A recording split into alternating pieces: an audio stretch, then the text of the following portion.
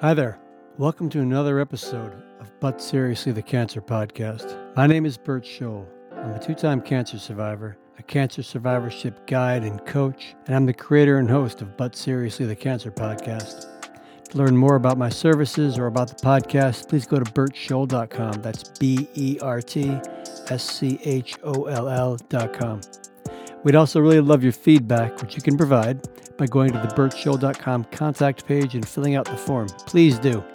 And follow us on Instagram and Facebook at But Seriously The Cancer Podcast and on Twitter at But Seriously TCP. And make sure you check out our Patreon page at patreon.com/But Seriously The Cancer Podcast. And thank you so much for all you do. Hey, Marielle, how are you? I'm good. How are you? I'm good. It's great to have you here. Thank you for having me. I'm super excited.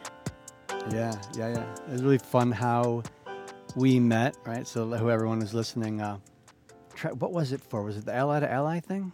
No, it was for the buddy. Well, you called to talk about the Ally to Ally, but I recruited you for the buddy program after you shared your story with me. Now I have a buddy who I just love this guy. He's so great.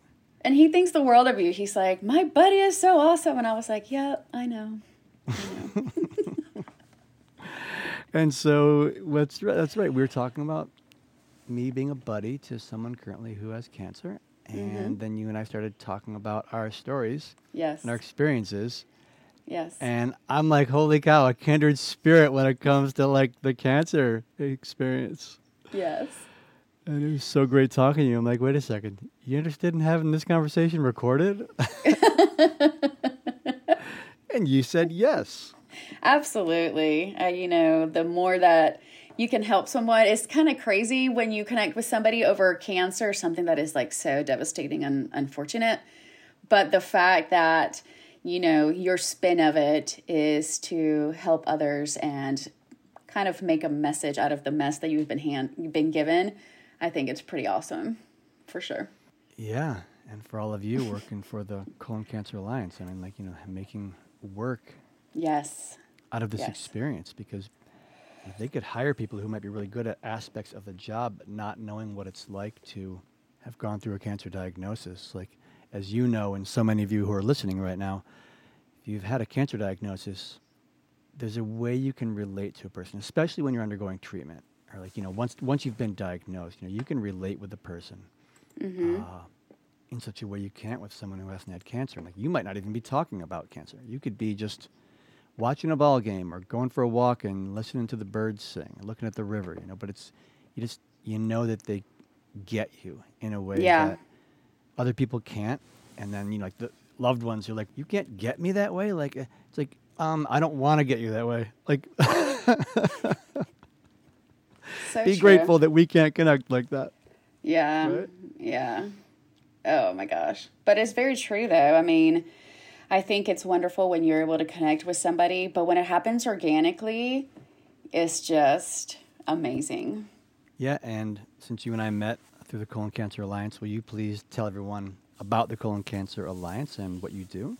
Absolutely. So we help provide through our 3 pillars of screen, care, and cure.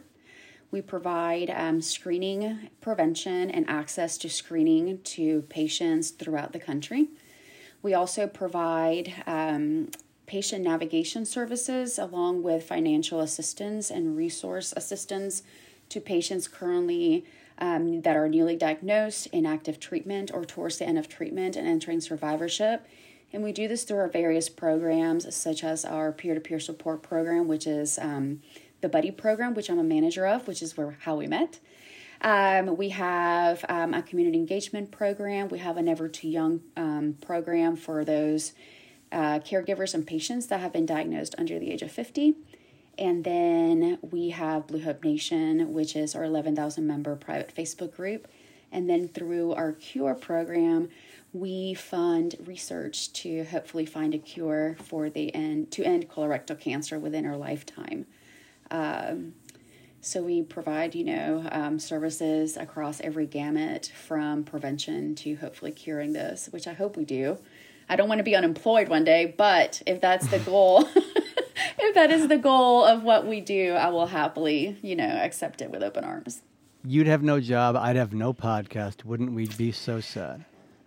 Yes, but so happy at the same time. Like, this is amazing. We'll figure something out. I have a feeling along the I'm way. being silly as can be. I would love to have no podcast. You know what I mean? For have this podcast, like, well, no one needs to listen to this podcast ever again.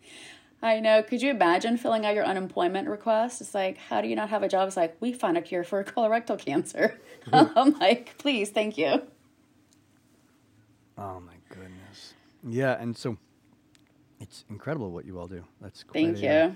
That's quite a list. You provide screening. Yes, Can you say more about that? Because I'm curious about it, because you say talking about a cure and the screening brings my mind to one of the conversations I had with Carol Motika, who you and I mentioned previously. She's been a guest on a previous episode, and her telling me about like these genetic tests that are happening. Yeah. Like, they're really getting down to like some incredible science with testing, and it just makes me think like, I wonder when like pre-screening is gonna like keep a person from even being diagnosed. There go, here it comes. It's gonna start. So let's do it. You know what I mean? Tell me about the screening you do. So we have various screening programs that we do. The main one is our colonoscopy screening program. And we know that there is a huge void in a lot of communities, but also, as you know probably firsthand, if you are not at that age to where your insurance is going to cover the gold standard colonoscopy screening for colorectal cancer, you're going to end up forking out anywhere between $1,200 and like $2,500, depending on where you live in the country. So we developed a program that's been around for a few years at the Alliance that patients that are uninsured or underinsured can give us a call, and if they meet the criteria for it, they can qualify for almost a free colonoscopy. And what I mean by almost free is like the main out-of-pocket that they have to pay is a $25 copay. We have facilities throughout the country. We partner with a national company that has contracted like actual legit GIs and providers throughout the country where they will give patients a colonoscopy through us, and they will be able, they'll take out any biopsies that they need at that time. If they find any polyps and they're able to remove them at that time, they will do so. They will cover their anesthesia costs. They will send off everything for biopsies.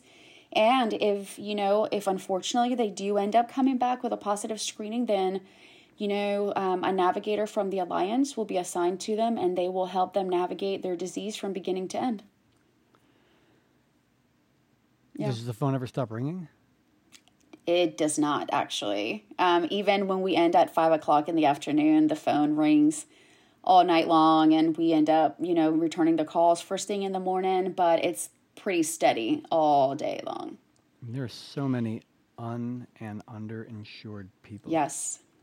And, a lot of people don't really understand what underinsured is. Like, I am underinsured. Just because I've had colorectal cancer, you would imagine that my insurance would end up covering my colonoscopy, but that's not the case. Just because I'm a survivor, I still have to pay for my colonoscopy every year. So that makes me underinsured because my deductible is so high that if I can't pay my I can because I'm fortunate that I have a job. But for those that can't fork out $1,500 for a necessary screening, that becomes a huge problem. Yeah, now I don't want to ask this question, but everyone who's listening is going to be wondering, like, you work for the Colon Cancer Alliance. They don't provide insurance that covers that? They do, but unfortunately, they don't manage the bylaws of the insurance company. I wish they did. If Michael Sapienza could have that magic stick to get everybody to free colonoscopy through our program, that would be great. But it's actually the insurance companies that hold majority of the power as to what all they will cover and won't cover. So which I think it's unfortunate, to be quite honest.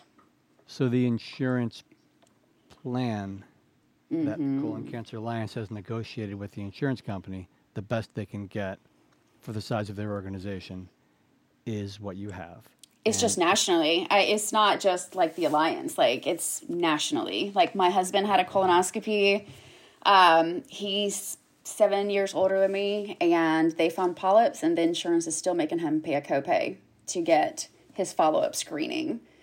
And now, however, now I've been holding on to having him get his colonoscopy because the guideline, they dropped the age to 45. So I've been waiting for it to actually go through, and finally it did. So like he's like 5 months. I'm like the token trophy wife right now. I'm like, I waited the 5 months past his due date for his colonoscopy because I didn't want to pay all that money if I knew that the insurance was going to cover it. So, I mean, thankfully though, I hope and pray that there's nothing wrong with him and we'll have the same success as last time. But it's not on the Alliance fault. It's literally with the insurance company. That's why I'm like, I really do wish that, you know, Michael could say, hey, my staff with the Colorectal Cancer Alliance, we need them to have all this taken care of. But unfortunately, that's not how it works. It'd be nice. But I guess I just don't know that much about insurance. I know. They're wonderful, aren't they? They're so great. When I had my first colonoscopy, when this all started. Yeah. Gosh, that was too long ago, 2007. I don't remember what my copay was. Yeah, regardless. It's crazy. Now I have a great insurance plan through the Alliance. And I'm very fortunate that they provide us with certain plans that I picked, like the Mac Daddy one, that it's like no copay, no whatever, because I don't feel like paying for colonoscopies. I don't want to pay for scans. So I pay for the no deductible plan. So I'm thankful and blessed that, you know, the Alliance provides me with that option of coverage. So I thought you said you were underinsured and you have to pay a copay on that. Well, not if you have a certain package. Like my insurance right now is $500 a month. Oh, so that I don't have a copay. You said you were underinsured. I am underinsured. If I were to have like a regular Blue Cross Blue Shield insurance plan, they won't cover it. I literally have to pay like $500 a month to have an insurance plan that will cover my colonoscopy. Okay, you're underinsured and you're paying to not be underinsured. Get the coverage you want. Okay. Yeah. Does that make sense? Yeah. Does that make sense? Sorry, it's a little confusing. Yeah, no, but I have. Yeah, this podcast is not called Insurance 101. How to find the best insurance policy, because I would be the worst person to listen to. I know nothing about it. But I get what you're saying. It's there are costs for colonoscopies and scans of all kinds that we have to pay a ton for or can't even get. Right. I still have to have for my annual CT scan, my doctor has to send in a request for pre-approval from my insurance company. The fact that I've had cancer twice, stage 2 and stage 4, apparently that's not a legitimate, apparently that's not enough. Right. They also need my doctor to say he had stage 2 and stage 4. And they go, oh, great. Well, then let's get I don't get it. And, I honestly, I can't, what am I trying to say? But you know what is so crazy? Like, this whole insurance thing, it's like, it blows my mind. I just turned 40 2 months ago, and I had to get a mammogram. Lo and behold, preventative, it got covered by my insurance. And I was like, really? And, I think you'll hear almost every colorectal cancer patient say this, prioritizing butts as much as they emphasize on breast and all that good stuff. I think that would be a good move on their part. Why can't I get a free colonoscopy covered at 40? 45 right now is not even enough. So I look forward to the day where a lot of these guidelines and criteria change. I think it's rather crazy. Yeah. I don't understand how insurance works. All I know is that they're going to provide scans for things that are going to save them money. If they're scanning you, it's down to the dollar, right? And if I had a magic wand, what I would do is I would have insurance be available for people who want to be proactive about their health and wellness, and be available for everyone. Now there's this whole conversation. Well, how does that work with a nation of blah, blah, blah? I have no idea. All I said, if I had a magic wand, people could get the scans they needed and not have to decide if they want their mortgage payment to be late or if they're going to get that scan. I don't know how it works. I don't understand the finances. All I have is just a big heart that says, like, oh my gosh, can you imagine? Yeah. Can you imagine? And honestly, like, truly being placed in that predicament where what do you prioritize, you know, being alive to pay that mortgage or paying the mortgage and being super duper sick and not being able to pay it because if they would have given you that scan that you needed, majority of all the health problems could have been avoided or prevented or caught earlier. I mean, but yeah, it's crazy. And then that's if we can get people to get a scan, to get a colonoscopy. Or even just basic screening. I mean. Right, but I know folks, they don't want to go in because they don't want to find out that there's something wrong. Yeah. You know, there's all that concern. People don't want the test because what if they get bad news? And, you know, if a buddy of mine used to make this joke, he goes, you can't get cancer if you don't go to the doctor. But that that funny joke is expressing something very real. Yeah. People don't want terrible news. Life is hard enough. And it doesn't make sense to avoid it. But human beings don't make... Excuse me. I can talk for 17 hours straight on an airplane next to somebody, but as soon as I start podcasting, my voice goes, oh, let's not work for a while.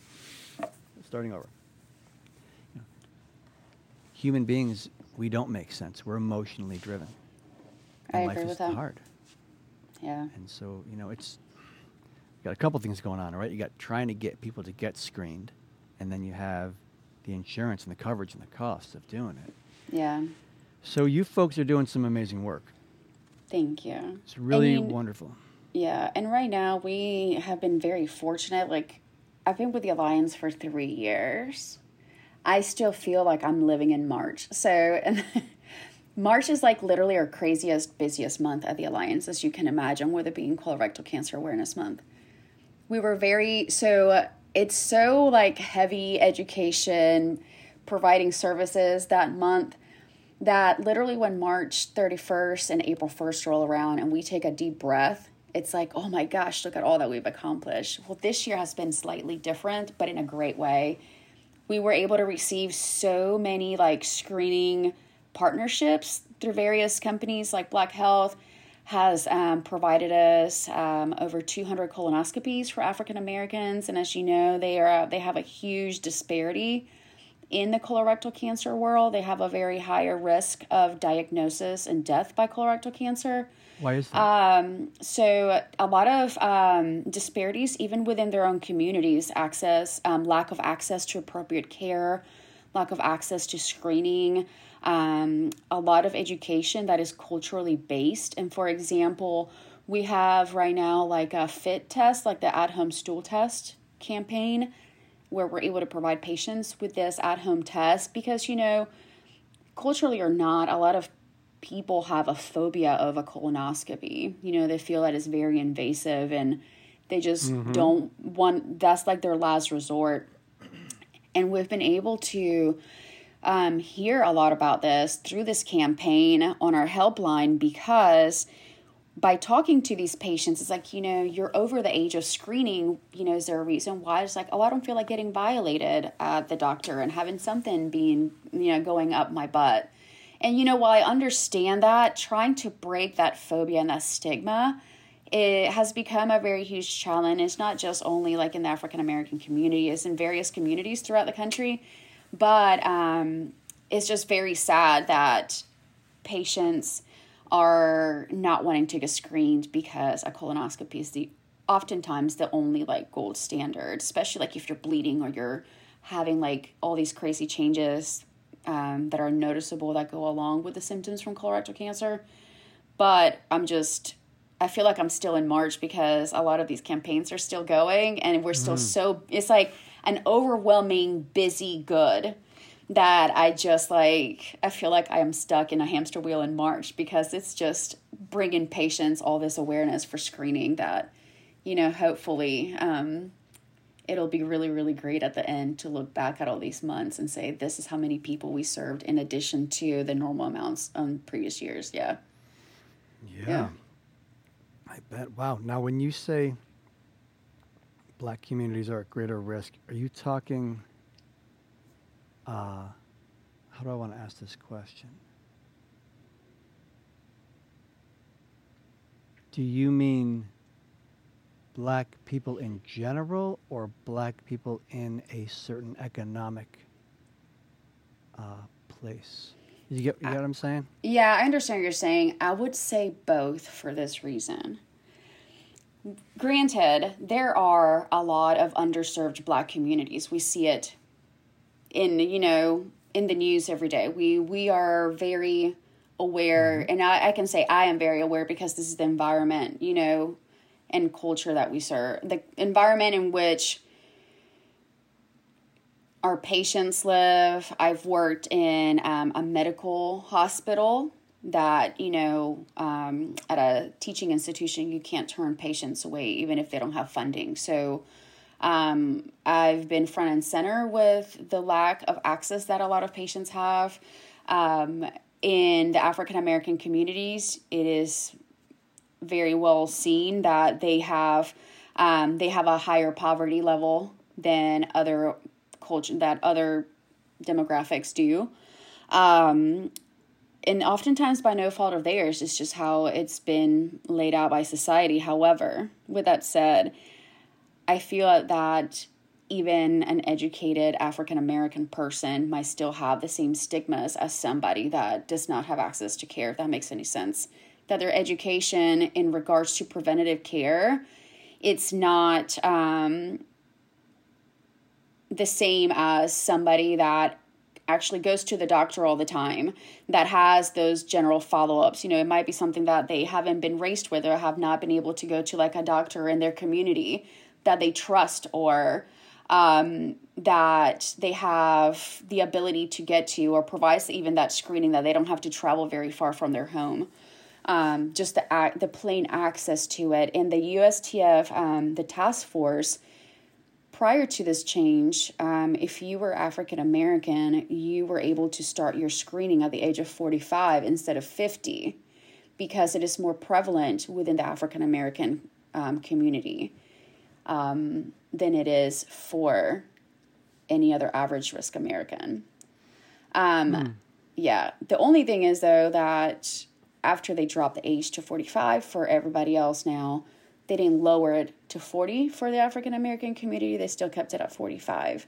So I wonder if they will lower that screening age for them, or if they're going to leave it the same for everyone in the coming months and year. I think that it would progress together, or digress. I really appreciate you answering the question, because a couple of things come up for me. It's I know that there's a history of Black people being abused by the medical system or being neglected, and then across the country in general, there is racial bias. It's it's just so much a part of the culture that I have had people tell me, like, I don't feel don't feel comfortable with a white doctor, or like wonder how they're going to treat me, and because why? Because it's part of their life all the time. Like, why is it's going to magically stop happening in the medical world? People are going to stop having their biases, or God forbid, racist thinking. So it helps to hear the explanation, but also what you're pointing to is, or may I say, so that addresses like a cultural relationship to the medical world and to screening. And then with Black people being a higher percentage of lower income, right, then that's also going to affect their ability to have access. Yeah. And I'll even add this in too. So I'm Hispanic, or I prefer to be called Latina, whatever.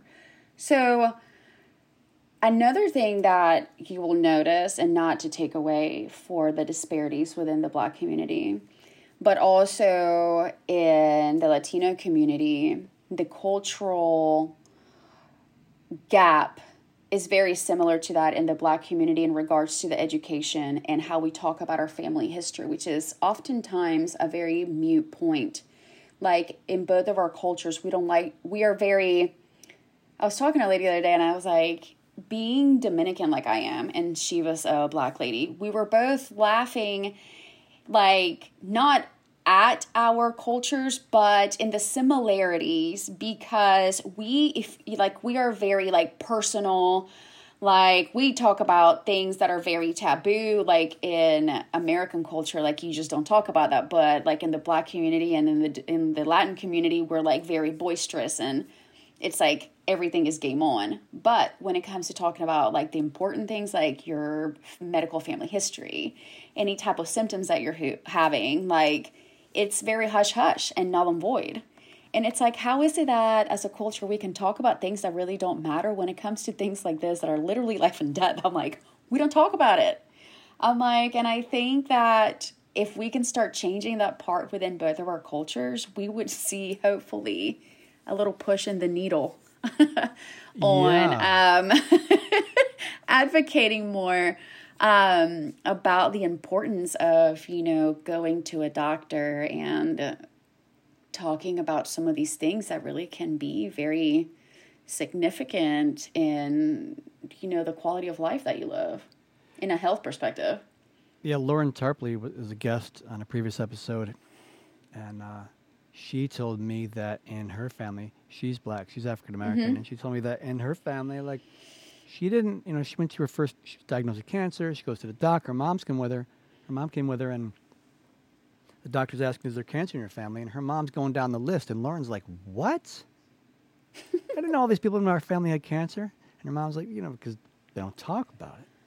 Yeah. And I was like, what? I mean, my father was Russian, and he was first generation, born in the U.S., Russian, and he did not talk about family much at all. Yeah. the hell with like medical stuff. He didn't, it's just like there's so much I didn't know because my dad was like, it was considered my dad was a lot older. He was like 50 when I was born, and excuse me. And so he came from a place and a time, a culture where it was like inappropriate to be talking about yourself, to be talking about your family. And I've met other Russian people who were like, I had a neighbor, and she's first generation Russian here living in the U.S. She said she'd ask her grandmother, like, what was it like living in Russia when you were, my age? She goes, oh, it was very cold. She goes, right, Grandma, like, what was it like when it was so difficult? Like, emotionally, what was it like? She goes, oh, it's a very cold, very difficult time. Not a word. They won't say anything. No. That doesn't help. No, we had a patient, Anna, that I became really close to, and majority of how we bonded was laughing at her own culture. She was Russian, and she would send me like memes and videos. She's like, you can tell that I am not American because this and this would not happen in my house. And we would just laugh at these videos, and then I sent her like videos of like Dominican people like yelling at their kids for A, B, and C, and I'm like, this would never happen in my house. I'm like, this is what it's like growing up with a Dominican mom. She's like, this is why we're no nonsense. We're very blunt and to the point. I'm like, yes, I want you to know what I'm asking you to do and telling you the first time. I was like, there was no like time out. There was no like, come here, let me hold your hand. I'm like, so I love that we're able to have that like cultural banter, because honestly, the laughs that have gone around it, even talking about like our diagnosis and things like that, we're definitely great in breaking that ice. I mean, but I wish that, medical family history, going back to our conversation, was something that everyone openly discussed, because it literally can save more lives than we can imagine. Yes. And, question is, what is it really, what's behind it?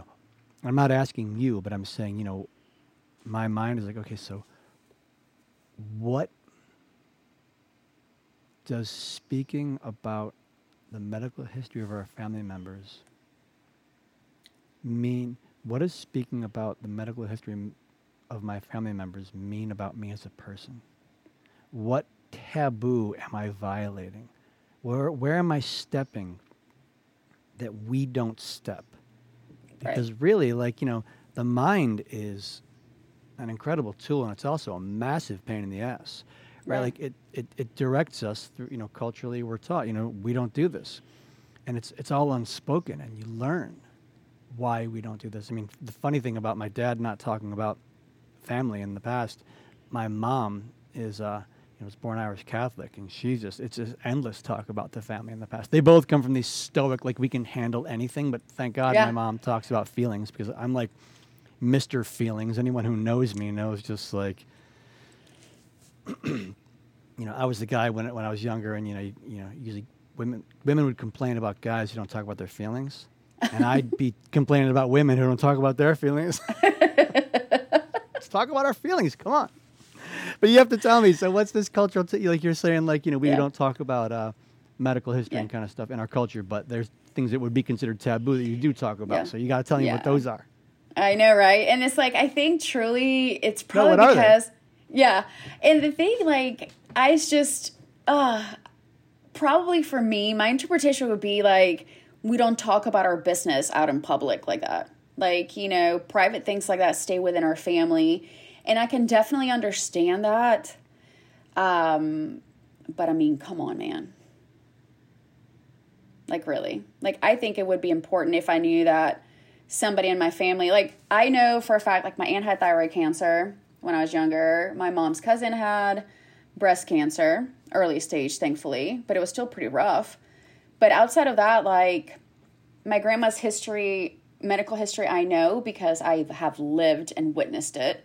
My grandfather's as well. My dad's mom, she's in her 90s, lives in the Caribbean, and the running joke in her family, God forgive me, is that she's been dying since I was born. Literally. Like, what does that mean? So, like, there's always that one person in your family that has some type of ailment, and they think they're going to die any day now. And they're the ones that end up outliving everybody. That is my grandmother. Like, literally, my mom's like, every time I talk to her, I was like, I talk to Grandma. She's like my last living grandparent. And she literally is going to be 94 this year. It's insane. And literally, she has had some dying ailment since I was born, and I'm 40. Like, it's... And every time I talk to... Funny. And when I call my dad, he's like, let me let you talk to my mom. She's probably going to die one day this week. Any day now, she's going to die. And I am like, she's not going to die. I am like, I'm going to be like 95 and she's still going to be here. I am like, come on out. I'm like, she's never going to die. I'm like, no. So I'll tell you what's pretty taboo, getting rectal cancer and having to talk about my rectum. Oh, I know, right? And having a colostomy permanently, and I'm at the lake just the other day. It was gorgeous out, and I'm sitting out there getting some sun. I take my shirt off, and there's my pouch, and nobody talks about gas and bowel movements unless it's a joke. Unless it's a joke, or they're like it's I mean among not in the medical thing, but like just nobody talks about that. And like, oh great, I got to talk about colon cancer, colorectal cancer. Now we're talking about where I poop and all this stuff, and like now we got to talk about this. I know, is that taboo? Absolutely, and you have such a valid point because nobody really wants to talk about it. But these companies don't have a problem with making Play-Doh poop. And sell it. Have you seen that? Like at Walmart, Target, in the Play-Doh section, they have like a mold with brown Play-Doh that you can like put in there, and it looks like an actual turd, like legit. I am like, who comes up with this concept? Like nobody wants to talk about rectal cancer without throwing shame at whoever has been diagnosed. Like, what did you do? And somebody did that to my friend. Like, I've talked to her about this, and I'm like, this is ridiculous. Like, why? Like, people literally made her feel bad about having rectal cancer. And personally speaking, I feel as though rectal cancer patients have a lot more bias thrown at them than a colon cancer patient like myself. Why? What are people I think because I think it's people's like misconceptions truly, like anatomy wise, they look more towards your rectum as like, what were you doing with your butt? Like I think they relate more like the rectum with like the actual like poop and the anus and all that. They don't understand that the anus is totally like on the bottom of like the rectum's up here. The anus is down here. So it's like, what did you do to get rectal cancer? Are you having like anal sex? Like, are you doing this? Are you doing that? And I'm like, dude, really? Like, aside from God forbid someone have anal sex, like. But honestly, like my girlfriend I never had these questions. Thankfully, nobody ever asked me like, what did I do to get colon cancer? I wish I knew what I did to get colon cancer because I can save so many people and tell them not to do it.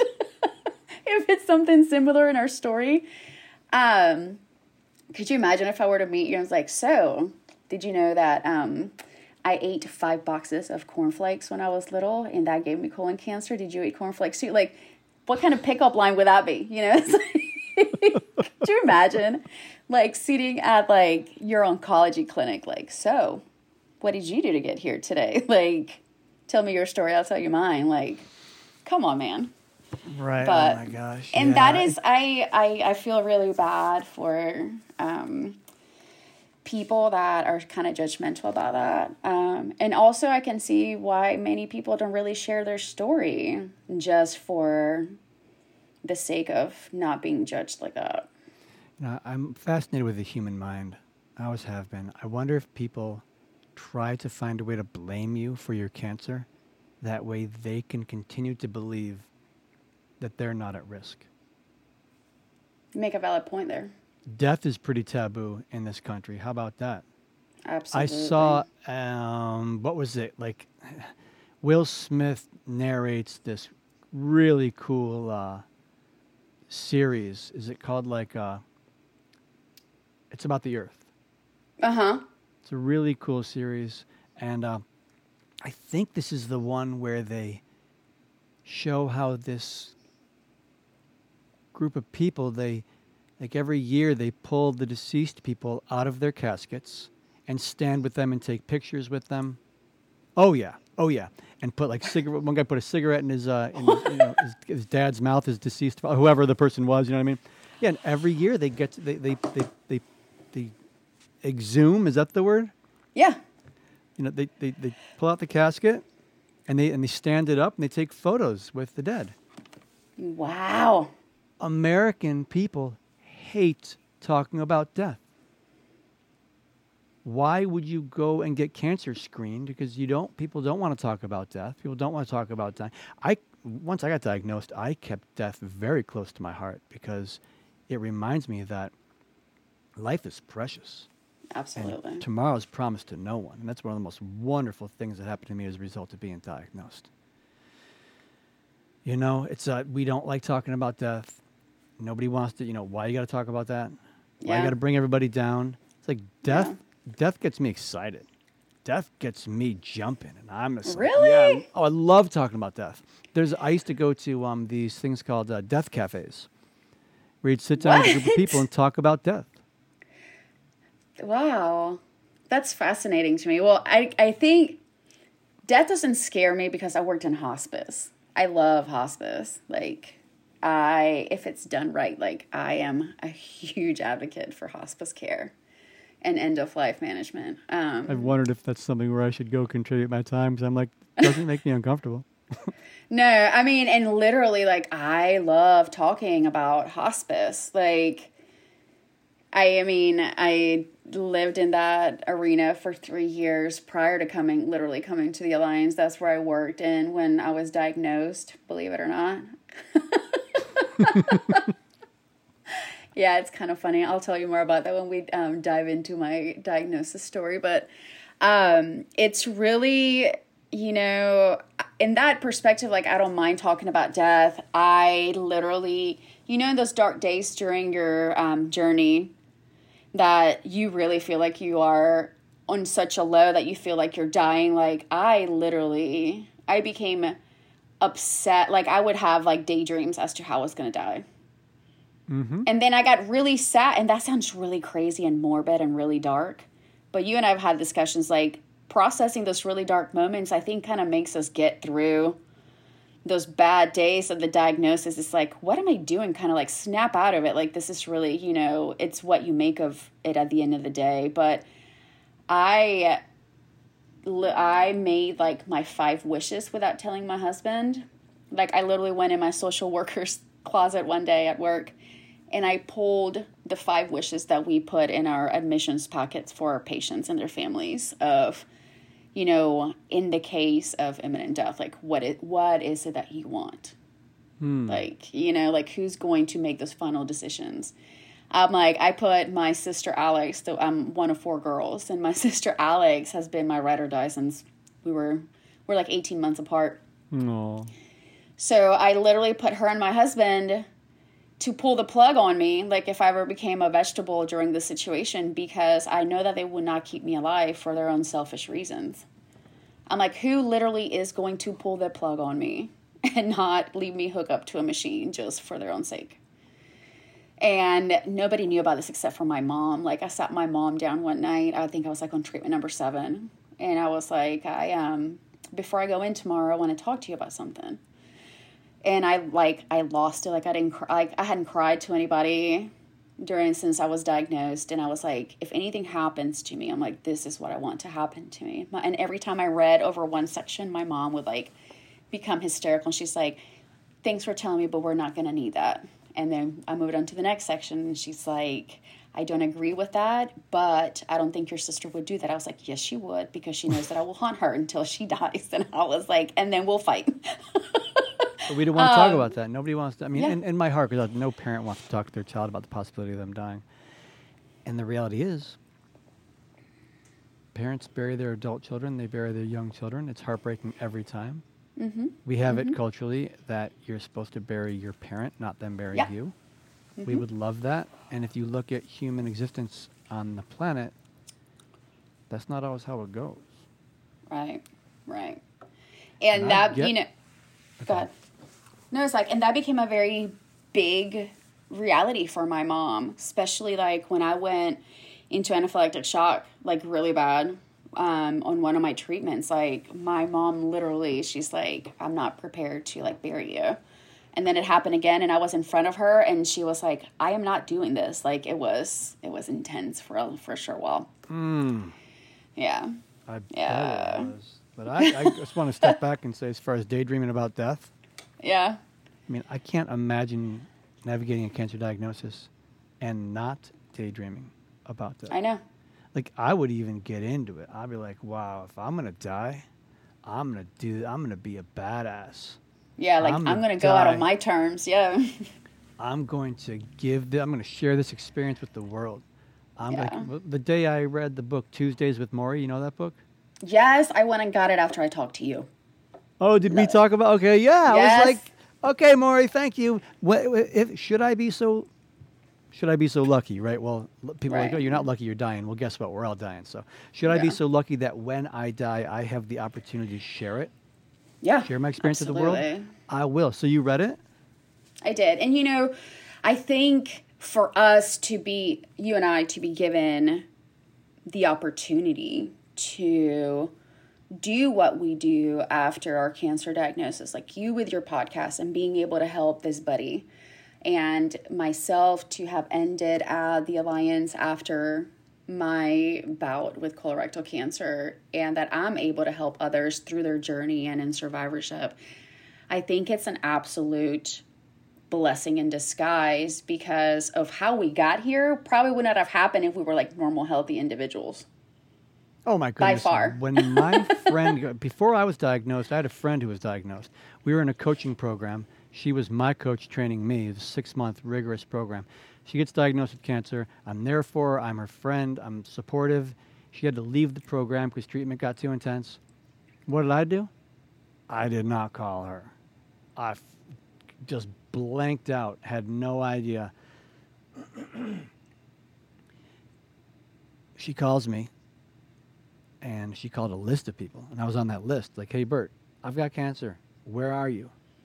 I burst into tears. I was like, I'm being terrified. I thought you were going to die, and I freaked out, and I didn't know what to say when I called you, so I did nothing. She's like, well, I'm not dead, and we're talking right now. God, excuse me. Then I'm going to go pee in a second. And then we started talking, and I burst into tears, and we got together. I was not wired to speak about cancer with anybody, and it scared the hell out of me, and I ran the other way. And I get diagnosed, and I go, oh, nothing changes. You still make ridiculous jokes and inappropriate comments about, life, but now my life includes cancer, so I'm making inappropriate and ludicrous comments about this. It's like the only thing that changed is a lot has changed, but you're still yourself. You're still, you have different ups and downs, but what do you say when your friend has cancer and you don't know what to say? Hey, what's up, Marielle? It's Bert. I'm freaked out. I don't know what to say to you. Like, you got cancer, and I love you, and I don't know what the hell to say, and I don't want to say the wrong thing to you. Mm-hmm. How about just be my friend? Pardon?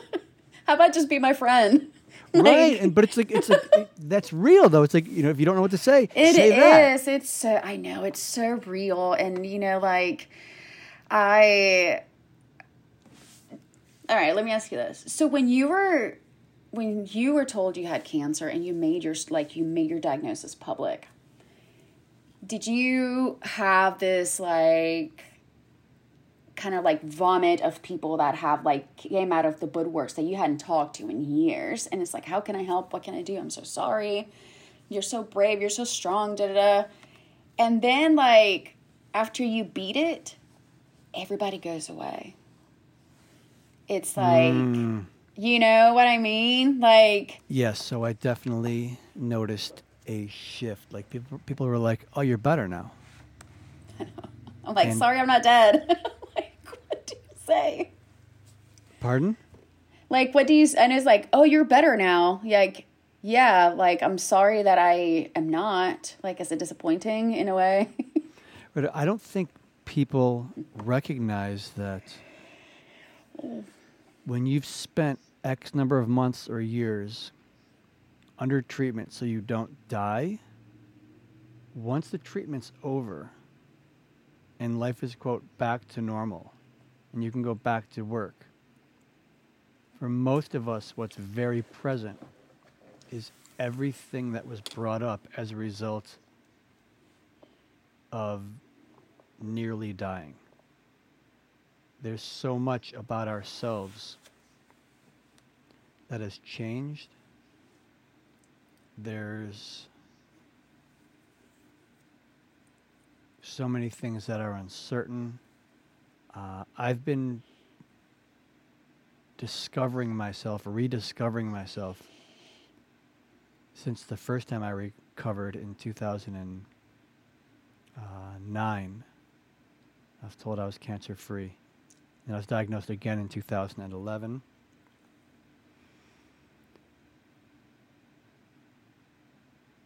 It has woken up so much in me that I'm grateful for.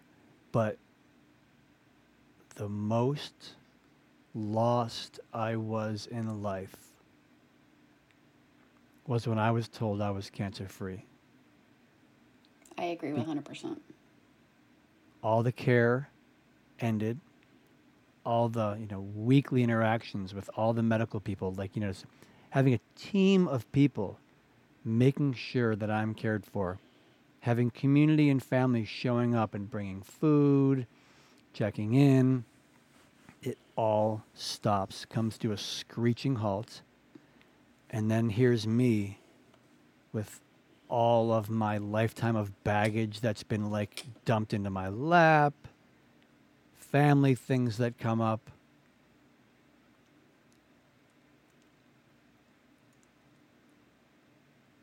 So, yeah, to answer your question, that silence is profound. That silence is deafening. And no one knows about that. Yeah. You don't know about it as a survivor finishing treatment. You're lucky if one person in your life knows about it. The medical staff that I interacted with, they didn't warn me about it. Mm-mm. I honestly think that survivorship is a lot harder than going through treatment. Marielle, when I was cancer-free the second time, my wife had ended our marriage before my second diagnosis, like 10 months prior. I lost her. 2 months later, I lost my job, moved out of the house a few months later, and then got diagnosed with stage 4 rectal cancer, all in 10 months. I went through my treatment like a crazy person, finished my treatment, and I'm like, oh, you're cancer-free, congratulations. I'm like, oh, wait, now I can grieve the loss of my marriage that I never really got to grieve, and I need to get a job, and I don't know what I'm going to do for money. And I thought to myself, oh my gosh, if I could just get cancer again, I know what to do. It makes me want to cry. Like, I literally, it's awful. I know how to navigate that. Mm-hmm. I don't know how to navigate life where everything I had is now gone, except for my kid and my stepson. You know, and everybody's still there, but like the foundation of who I was, how about this? Everything that I thought that mattered to me, almost all of it was gone. Now, my siblings might hear this, be like, excuse me, but like they get what I'm saying. It's like I lost my wife, my job, my home with her and the kids, and almost died a second time. Mm-hmm. Like, I started realizing what mattered to me, but first I had to realize that I had no idea what mattered to me, Marielle. I didn't have a damn clue. And it was silent, and there was no one out there to be like, you know, except one person. Well, a few people, but really there's one person. When I got my life coach certification in 2010, I asked my classmates if anybody wanted to practice every week or every couple of weeks. And 3 people said yes, and 1 person showed up. Her name is Gloria. And she and I have been coaching each other every other week for the last 10 and a half years. I love that. So, oh man, like to think about what she coached me through. Opening up those conversations, untangling that rat's nest of thoughts, and trying to get clarity. She provided me so much.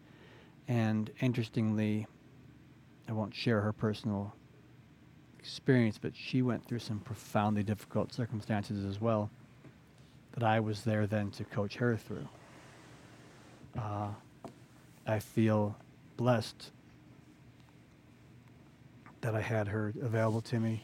I feel blessed that I'd gone through that 6-month training program that my friend got diagnosed with cancer in. Like, I feel like I had a lot of training available to me prior to being diagnosed, so that when I went through it, I had language.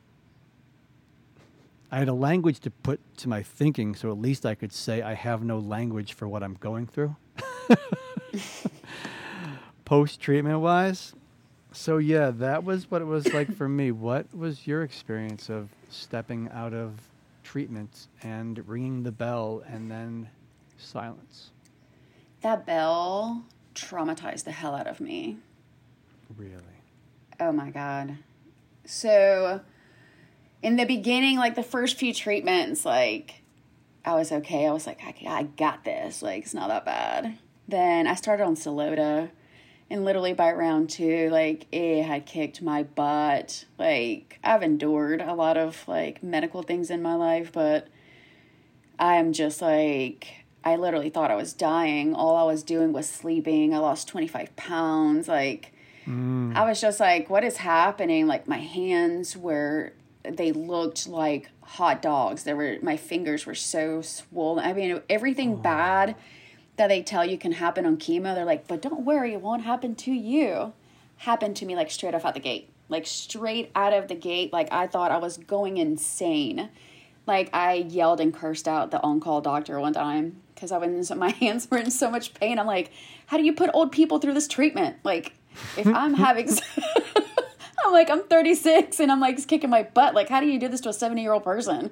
Like, how inhuman are you? Like, my mom's like, stop yelling at the doctor. Just ask him for pain meds. She's like, stop yelling at the doctors. I need to speak my mind first. What are you talking about? Literally, I'm like, stop talking, Mom. Like, stop. I just need to voice my opinion. And the doctor's laughing. And I'm like, trying not to get mad at him. I'm like, just give him a pain meds and stop doing this to old people. And he's like, oddly enough, they handle treatment so much better than you youngins. And I'm like, really? Because that's supposed to make me feel better about my current situation. But I have a very funny explanation for survivorship. So, when you're in treatment, you really want to break up with your oncologist. But it's like the most ridiculously abusive relationship you could ever be in. Because when you start, you meet in this random blind date with your oncologist, right? It's like you've never met them. You show up and you're like, hi, I'm Bert. Hey, I'm Marielle. I'm here. Nice to meet you. And you're chipper. You come nicely dressed for your first meeting. You're like, yay. Great first impression. Then you're like, and then they put their finger up your butt, and you're like, Yeah. They're like, my job is to cure and clean this up, make sure you live, and you're going to love me. At the end of this, you're really going to like me. I'm like, yeah, we'll see. And, they sweet talk you, and then you go in for your first treatment. You're like, okay, everything's good. You come back for blood work, and they give you a pat in the back, and it's like, here's your hug, at least for the ladies. Like, here's your hug from your oncologist. It's like, you're doing so great, blah, blah, blah. They fluff you up, and off you go. Then you come back for that third, fourth, and fifth date, and then you're like, start having a second thoughts. You're like, why do I like you, and why am I here? Like, this dinner better be fabulous. You order that steak with your little treatment, and you go on about your business. And then at the end, you're like, I'm ready to see other people, but not really. And then you're like, you get to the end, and it's like, okay, fine, I need some space. We're going to talk to other people, but I'll let you know when I need you, and you can just randomly pop in. And that's when you're done with treatment, right? And then you're like in this limbo of like, well, are we dating? Are we not dating? Like, when am I going to see you again? They kind of leave you hanging, kind of ghost you for a while. And it's like the breakup that you kind of anticipate, but yet you punish yourself because you really want that in your life, but not really. That's the toxic relationship that I have with my boyfriend oncologist. I'm like, but then he tried to dump me. He's really going to try to dump me in June. And I don't know how I feel about this. I'm very codependent on my oncologist. I'm like, listen, we're going to have to talk about this breakup. But with that said, you were blowing me away with this analogy. But it really is and honestly, and that's why I think, such a wonderful icebreaker when I talk to these people, to our patients and their families on the phone, because I just keep it real. I am like, listen, I've been where you are. I'm like, and this really is how it is. And just finding humor in it, because I was not prepared for survivorship. And the other analogy that I have is when, and this sounds really crazy, but it's really true. When inmates are released from prison, they don't get rehabbed. All that they know is incarceration and having their day completely scheduled down to every waking second. And they have bedtime and they have this regimen that they are accustomed to. When they are literally set off into their free world, per se, all that structure is completely gone. And they're like, what the hell do I do? You know what I mean? They get back into old habits and things of that nature. Yes. That's how I felt stepping into survivorship, because it's like, here's a pat in the back. You lived. We're going to see you every 3 months for blood work and every 6 months for scans for the next 2 years. And then we're going to change it up, and then we're going to do this and that. It's not, I'm going to call you and let you know A, B, and C. I'm not going to check in on you and see how you're doing. I'm not going to see you every 2 weeks. Like the things that you knew that were coming, that you have dealt with for 6, 8, 10 months, however long it takes you to get through treatment. All of that literally at the snap of a finger just goes away. And then you're like, what the hell do I do? But you start processing the things of, okay, well, old Marielle did this. Like, I lost my job during treatment. Let's talk about that in a minute. So it's like, I have no job, right? So in my head, I was like, I'm going to rest and try to get myself, get this chemo out of my body, get myself to where I need to be, and then start looking for work, because that's what you do. You're not going to be sitting at home for the rest of your life, right? But then it's like, who's going to hire me when I tell them that I just survived cancer? It's like, am I going to be some wild card? Do I disclose this? What do I do? Then you start getting long-term side effects that start popping up that nobody really talked to you about. And they might have mentioned it here and there, but they really didn't discuss as to what to expect. Like the PTSD of, if anything hurts within the first 6 months doesn't mean that your cancer's back. That like I ended up getting really bad back pain. I ended up putting some random muscle and I thought I had like liver mets. Like I literally, every time something happened, I freaked out. They don't prepare you for that. So you kind of have to figure it out on your own. And that literally, like the PTSD from a cancer diagnosis is intense. Thankfully for me, I've learned to manage it on my own, but I manage it a lot more by being a source of support for other people. And I compartmentalize my stuff. That's just how I work for myself, which is not very healthy. But what you said is you figured it out on your own. Yes, and I think... so many of us do. Right. And I honestly, I feel as though we're very hard on ourselves as survivors because we want to try so hard to be and go back to being the person that we were when we heard you have cancer. But along the way, that person is no longer the same. And we fail to see the transformation because we're so caught up on how we change physically. Like me seeing myself change physically in the mirror as every treatment came and went was very hard on me. Like I lost all my hair by my second round.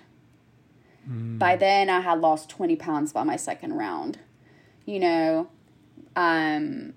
My gums were bleeding all the time. I could barely eat, we can't touch cold things. It was starting to get cold in Charleston when I was going through treatment. Like I was still working and having to pretend that I was okay because I knew that was what the requirement was,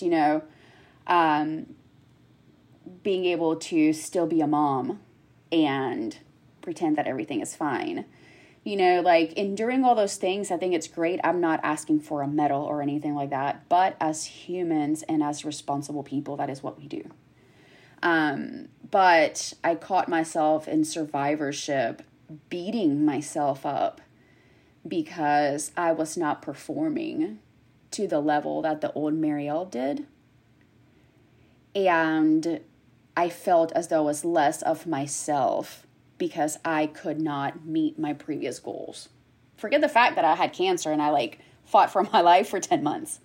But because I was so caught up on being back to who I was, that I forgot how much I had changed and how stronger I had become through the process, that I was completely ignoring all of that. Mentally, I can't even tell you what happened to me mentally post-treatment. Like, the depression and anxiety that came took me by surprise in a way that, I became manic at times I would go from talking to you just like this to completely crying for no reason. And one night, all I wanted to do was just leave my house. I couldn't tell you where I wanted to go, why I wanted to leave, what was happening. I was just so emotionally overwhelmed that my children started to take it personally. And my oldest daughter, my stepdaughter Faith, came up to me and she was hysterically crying. And she's like, Mom, are you leaving because of me? Mom, please don't leave because of me. And I was like, I'm not leaving because she's like, I don't know why I'm screaming and crying. I was like, I don't know what is wrong with me. I can't put it into words. I do not know what is wrong. And my poor husband, like, caught the blunt end of it. But, like, mentally, it is so hard until you learn how to figure it out. Getting to that point, oh, my God. Like, my heart breaks for anyone that I talk to that is in that predicament. That is just, like, when is it going to end? Yeah, like, your husband receiving the brunt of it. That's what we're talking about when we're talking about being there for a spouse. It's like, you know, how many caretakers get support? How many caretakers are told, like, you're going to catch a lot of shit that isn't about you? Yeah. You know, like, as I'm listening to you speak, it's like, you know, you got diagnosed. Oh my gosh, I might die. And then you discover your own strength and your own power in navigating this. And as difficult as it is, you really, like, and so many of us discover who we are and what we're capable of. And we, like, it's like, wow, I would have never thought I could get through something like this. And then when treatment's over, it's like I developed a confidence going through cancer. So I was like, wow, I'm doing this.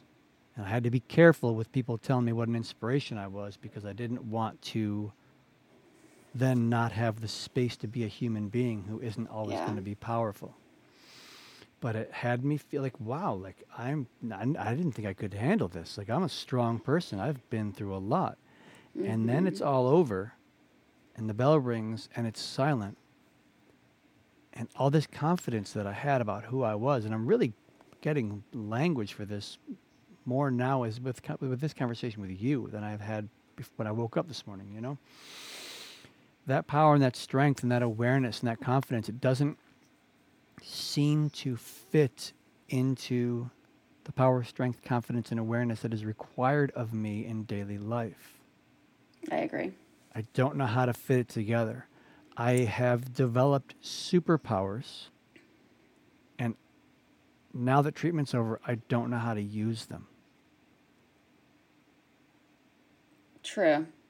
But I had the total opposite effect. Like, I am so self-conscious since treatment. Like, I am everybody's hype man. But when it comes to me, I think it's for some of the stuff that I'm going to talk to you about later, about, like, what I had to endure through diagnosis. But, like, my self-confidence, like, I think took the biggest toll. Going through treatment. Because of the diagnosis and treatment? Because of losing my job during treatment. Like, it really, like, for me as a person, the trauma of losing my job and the manner in which it happened, like, even now, like, yes, I hear that I'm really great at what I do and that this is a fit for me, and I agree with it 100% because I love helping people. Like, for me, my diagnosis has always gone above and beyond.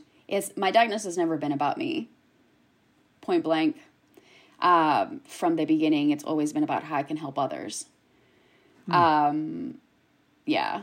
And through the process of everything that I poured into my job and everything that I did and the manner in which I lost my job, like, personally, it completely, like, crushed any type of, like, self-confidence that I have in myself. And, like, I joke around. I'm like, oh, my God, I'm so awesome, like, blah, blah, blah. But I'm, like, very humble when it comes to stuff like that. I'm not, like, a very boastful kind of person. Like, I'll joke around and say certain things, but I don't really, like, like, it's so crazy. Like, it's for me, it's really sad because I am mad at myself for making my job such a part of my identity that for me to have accomplished so much at a young age that that completely just stopped, and I had fought so hard for that. I got more upset at the fact that the only thing that cancer took from me was that.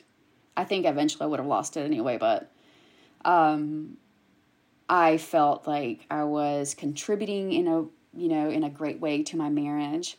Like right now, I still, like, I do okay, but I wish I could do more. You know what I mean? Like, I don't know. I don't know how to explain it really, but sounds like who you are. Excuse me. Sounds like how you participate in life is by being a contribution to other people, and you don't focus on yourself. I don't. And so, I've never been like that. Yeah. So, what were you? You were diagnosed with stage 3B colon cancer, and how old were you? I was just turned 36. You were 36 years old. Yep. And how did you find out you had cancer? By a total accident. I might cry. Like, it's okay if I cry. Like, I don't... Cry away. I'll be crying with you. I got tissues right well, next to me. Well, I think this is honestly the first time that I've actually ever openly talked about this. So I was working for a national hospice company, and I managed 2 offices, like they were 2 hours apart. And my medical director happened to be an internist and had a weight management loss clinic. And I was like, hey, by the way, do you think I can come see you? I want to lose some weight, but I have some stuff going on. And when I mean, like, I had to lose weight, like, I could have gone, like, 30 pounds, mind you. Like, I wasn't, like, ginormous, but... So she was like, oh, absolutely. So I go and see her, and I'm like, I'm having these problems. I'm like, I'm super constipated. It doesn't matter what I take or what I do. Like, I've changed my diet. I've eaten really greasy foods, see if I can get myself, like, diarrhea, and nothing happens. Like, I'll eat nothing but a bunch of salads for a week. Nothing happens. I'm like, it's like a constant struggle. So she's like, well, let's do this weight management clinic and see if that helps you lose any weight. I'm like, all for it. I'm like, maybe it's something that I'm not doing. So I start the first month, I lose like 3 pounds. I was like, oh, this is great. Just my birthday present to myself. My mother-in-law always gives us birthday money. So I was like, thanks, Kathy. This is what I treated myself to. So a month in, work starts getting crazier. I become more stressed. I start bleeding when I go to the bathroom, but not every single time. So I was like, crap. I was like, Mom, I think I got hemorrhoids. I was like, I'm bleeding every other time I go to the bathroom, but I'm super constipated. So I think I just tore something. So I tell my doctor, my PCP, at our next patient staff meeting, I was like, hey, she's like, how's it going? I was like, not well. I was like, I'm starting to bleed when I go to the bathroom. She's like, well, here's some medicine for IBS. Just come by the office when you drop off those orders, and I'll give you a prescription for it. It's like, all right, cool. So then I go on IBS treatment for a month. My bleeding gets worse. So at that point, that month, I lost 15 pounds. And I was like, hell yeah. I was like, this is working really great. I was like, awesome. I was like, I lost a total of 20 pounds in 2 months. She's like, yeah, 15 pounds in a month is not normal. I was like, okay, because I chose the plan, not just doing shakes. Like, I chose the actual learning how to eat normal food, because in all of these programs to put you on shakes, but when you're done with the program and you lose weight and you go back to eating normal food, you automatically, boom, put it back on. So I was like, I'm not stupid. If I'm going to invest all this money, I'm going to learn how to do it right. So she's like, well, my husband's a GI. Let's just set you up with him and see what he says. So I go to her husband, and he ups my IBS medicine, and he listens to everything. He's like, well, I'm not going to do a scope right now. You're really young. You just turned 36. You have no family history, blah, blah, blah, blah. So we're going to try this medication. So I call him 2 weeks in, and I'm like, I am still bleeding. My bleeding is getting worse. Like, we need to do something about it. He's like, fine, we'll go ahead and schedule a colonoscopy. Come by and pick up this prep that I have for you. I'm like, all right, cool. So this is now the middle of June. My doctor's mom dies of colon cancer. So we're like, at my office, like, we do all these things for her. Like, we're so sorry, your mom passed, blah, blah, blah. She's like, it's okay, thank you. Her husband, the GI, diagnosed his wife, his mother-in-law, blah, blah, blah, blah, blah. So I'm like, oh, that sucks. Then I go in for the morning of my colonoscopy. My son is 5. My daughter was 11. And they're downstairs, and I'm chugging the prep, and I'm, like, walking around. I'm like, oh, yeah. All of a sudden, I start, like, throwing up like nobody's business. My mom cleans when she's stressed out. She's cleaning upstairs. My son's like, Mima, Mom is throwing up. Like, you need to come down here. And he's like, oh, she's fine. She's going to be fine. She's not dying. She's good. And I'm like, no, Mom. I'm, like, sweating.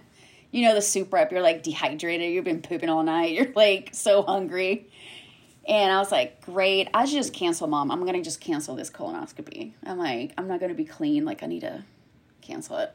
She's like, no, we're going to go. So off we go. The nurse puts me in the room, and my blood pressure's through the roof. And she's like, do you have hypertension? I was like, no.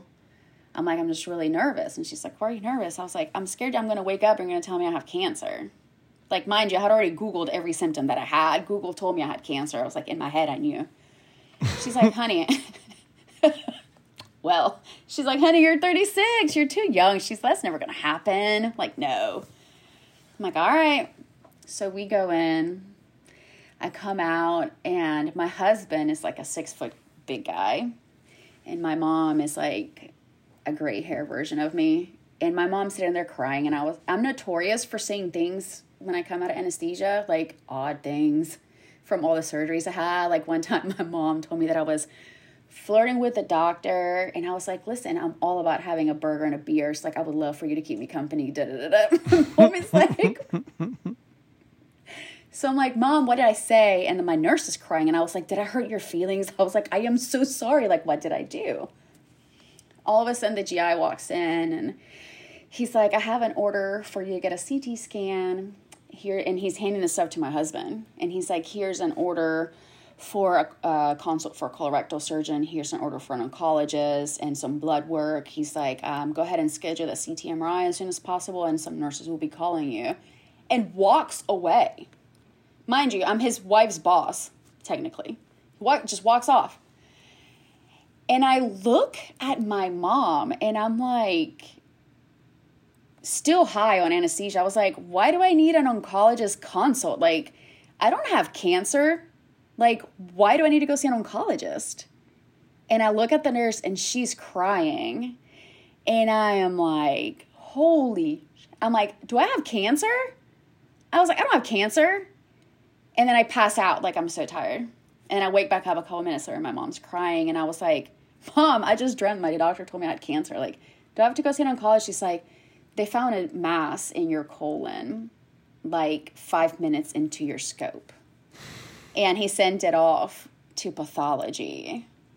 I'm like, what? So my husband has a friend that's a GI, mind you. So my husband doesn't say anything. He's normally a quiet guy, but he's, like, stoic. So I look on my work phone, and I have, like, 27 missed calls from my boss. He supposedly forgot that I was having a procedure that day. So I sent him a text, like, just got on my procedure. Let me get my anesthesia to wear off. I'll catch you up on any updates that you want from the office, but I can't talk to you right now. My mom is in the back seat, and I'm, like, literally, like, 10 times on the way home. I was like, do I really have cancer, Mom? Like, huh? And then finally, right as we were almost getting to my house, like, it dawned on me. And I was like, no social media. My girls can't know. I am like, no family except for A, B, and C. I'm like, you need to get on, excuse me. I'm like, you need to get on the phone and call everybody that I want you to tell, and you need to shut down their Facebook and everything. I'm like, nobody finds anything out until I get my scans, and my girls better not find out from anybody or any phone calls. If not, I will kill them if somebody tells my kids before I do. I literally held my breath for like 3 days. My husband called, sent pictures, like on your report, they give you pictures. Sent pictures of the tumor that they found to his friend that's a GI. And he's like, Mac, I just want you to prepare yourself. He said, that looks like cancer, like your wife has cancer. He's like, how bad it is, I can't tell you, but you need to prepare her for that. So I go to work the next day like every stupid person does. And I'm like in La La Land, and my PCP, she calls and she's like, hey, I have your pathology reports. Do you want to talk about it? I was like, I'm on my way. She happened to be like down the street. And I was like, I'm on my way. So I was like, I'm taking lunch, guys. I'll be back. I call my husband. I was like, I'm on my way to get my pathology resource. Do you want to go meet like out of Charlie's for lunch afterwards? Thinking that, I'm like, everything's going to be fine. Right. I was like, we're going to have lunch with my husband. I might be like brass and have like a glass of wine and going about my business and go to work drunk. Like, so I go in, and she, like, the receptionist kind of gave me this weird look, and I'm like, what, Holly? I'm like, what the hell, what? I'm like, I'm here, I need to go see Monica. She's like, yeah, go in, lets me in. I go in her office, and she's like, you have cancer, like, straight off the rip, like, didn't even sugarcoat it. I was like, what? She's like, you have colon cancer. She's like, is, adenocarcinoma of the sigmoid colon. She's like, it's positive, blah, blah, blah. So I was like, oh. So I call work. I was like, I'm not feeling good. I'm going to just take the rest of the day off. I go meet my husband at the restaurant. I was like, I have cancer. Like, very stoic. And he's like, I know. He's like, I've known since last night. And, like, I lost it. Then I came home. Literally by the time we both walked in the house, my oncologist office was on the phone with me. And they're like, so we got a referral. What do you do for a living? What's your occupation? I was like, I'm a hospice administrator. They're like, no, really? Like, what do you do? I was like, I am a hospice administrator. And they're like, what? I was like, yeah, I just admitted 2 colon cancer terminal patients on Monday. Like, no big deal. Then my surgeon's office calls. They're like, so what do you do for a living? I was like, oh my God. I was like, I work in hospice. They're like, no. I was like, I work in hospice. I'm like, so the stigma, I already knew what the end game was. I just didn't know how close to the end game I was. You know what I mean? Mm-hmm.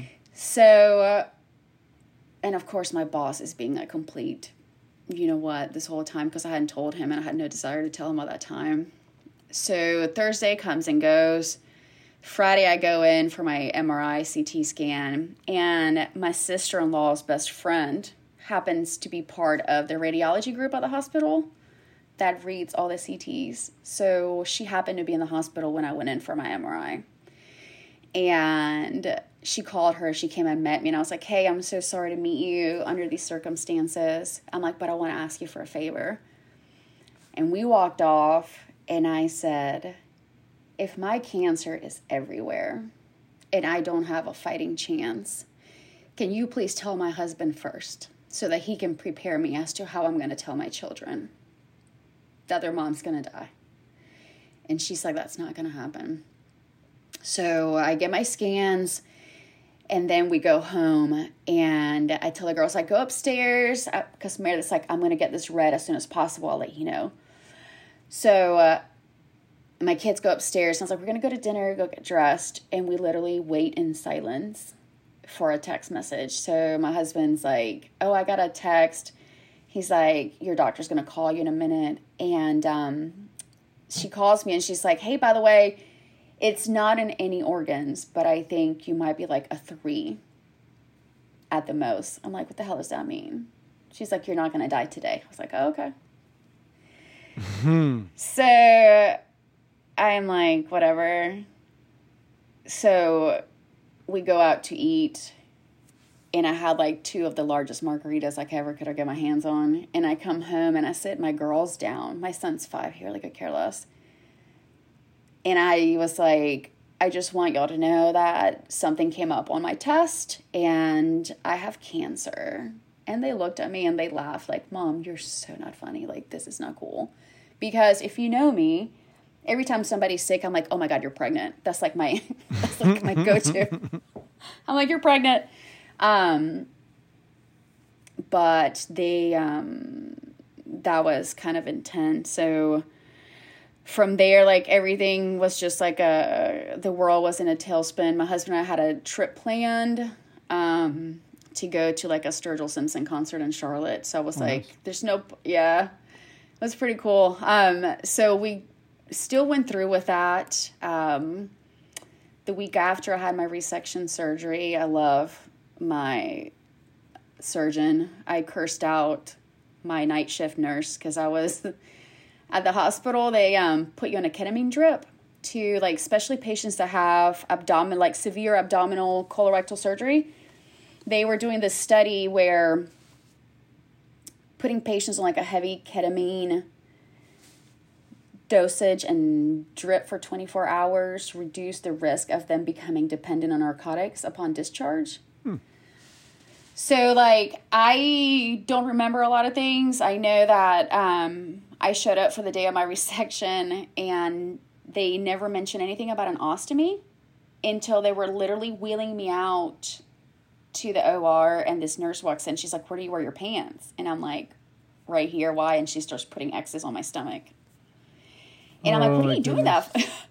I'm like, "What are you doing that for?" And she's like, "In case you need a bag." I'm like, "What bag?" Like, I'm so naive at this point. Like, why would you know? I'm like, "What are you talking about?" And she's like, "An ostomy." I was like, "What's an ostomy?"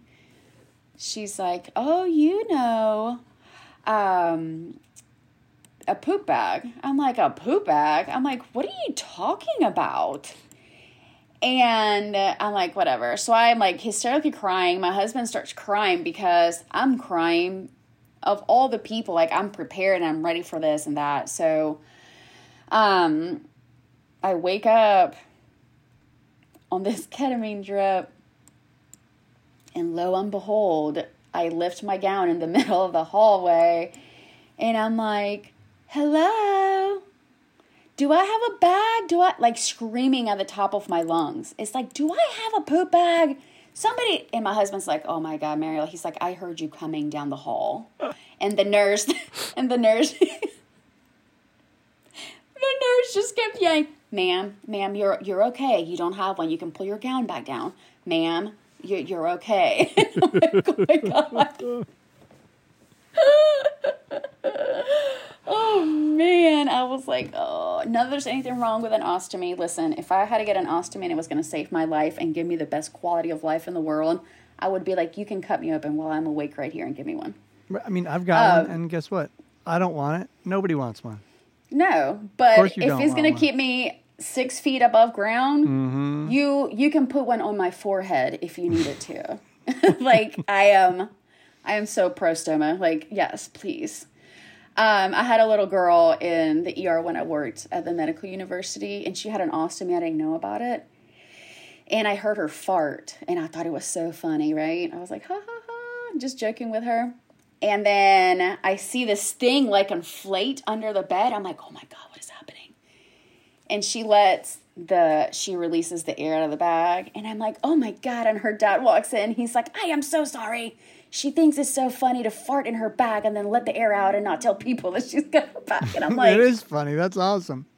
I'm like, this little girl just legit Dutch oven me in this room and didn't even tell me. And I just went on about my business.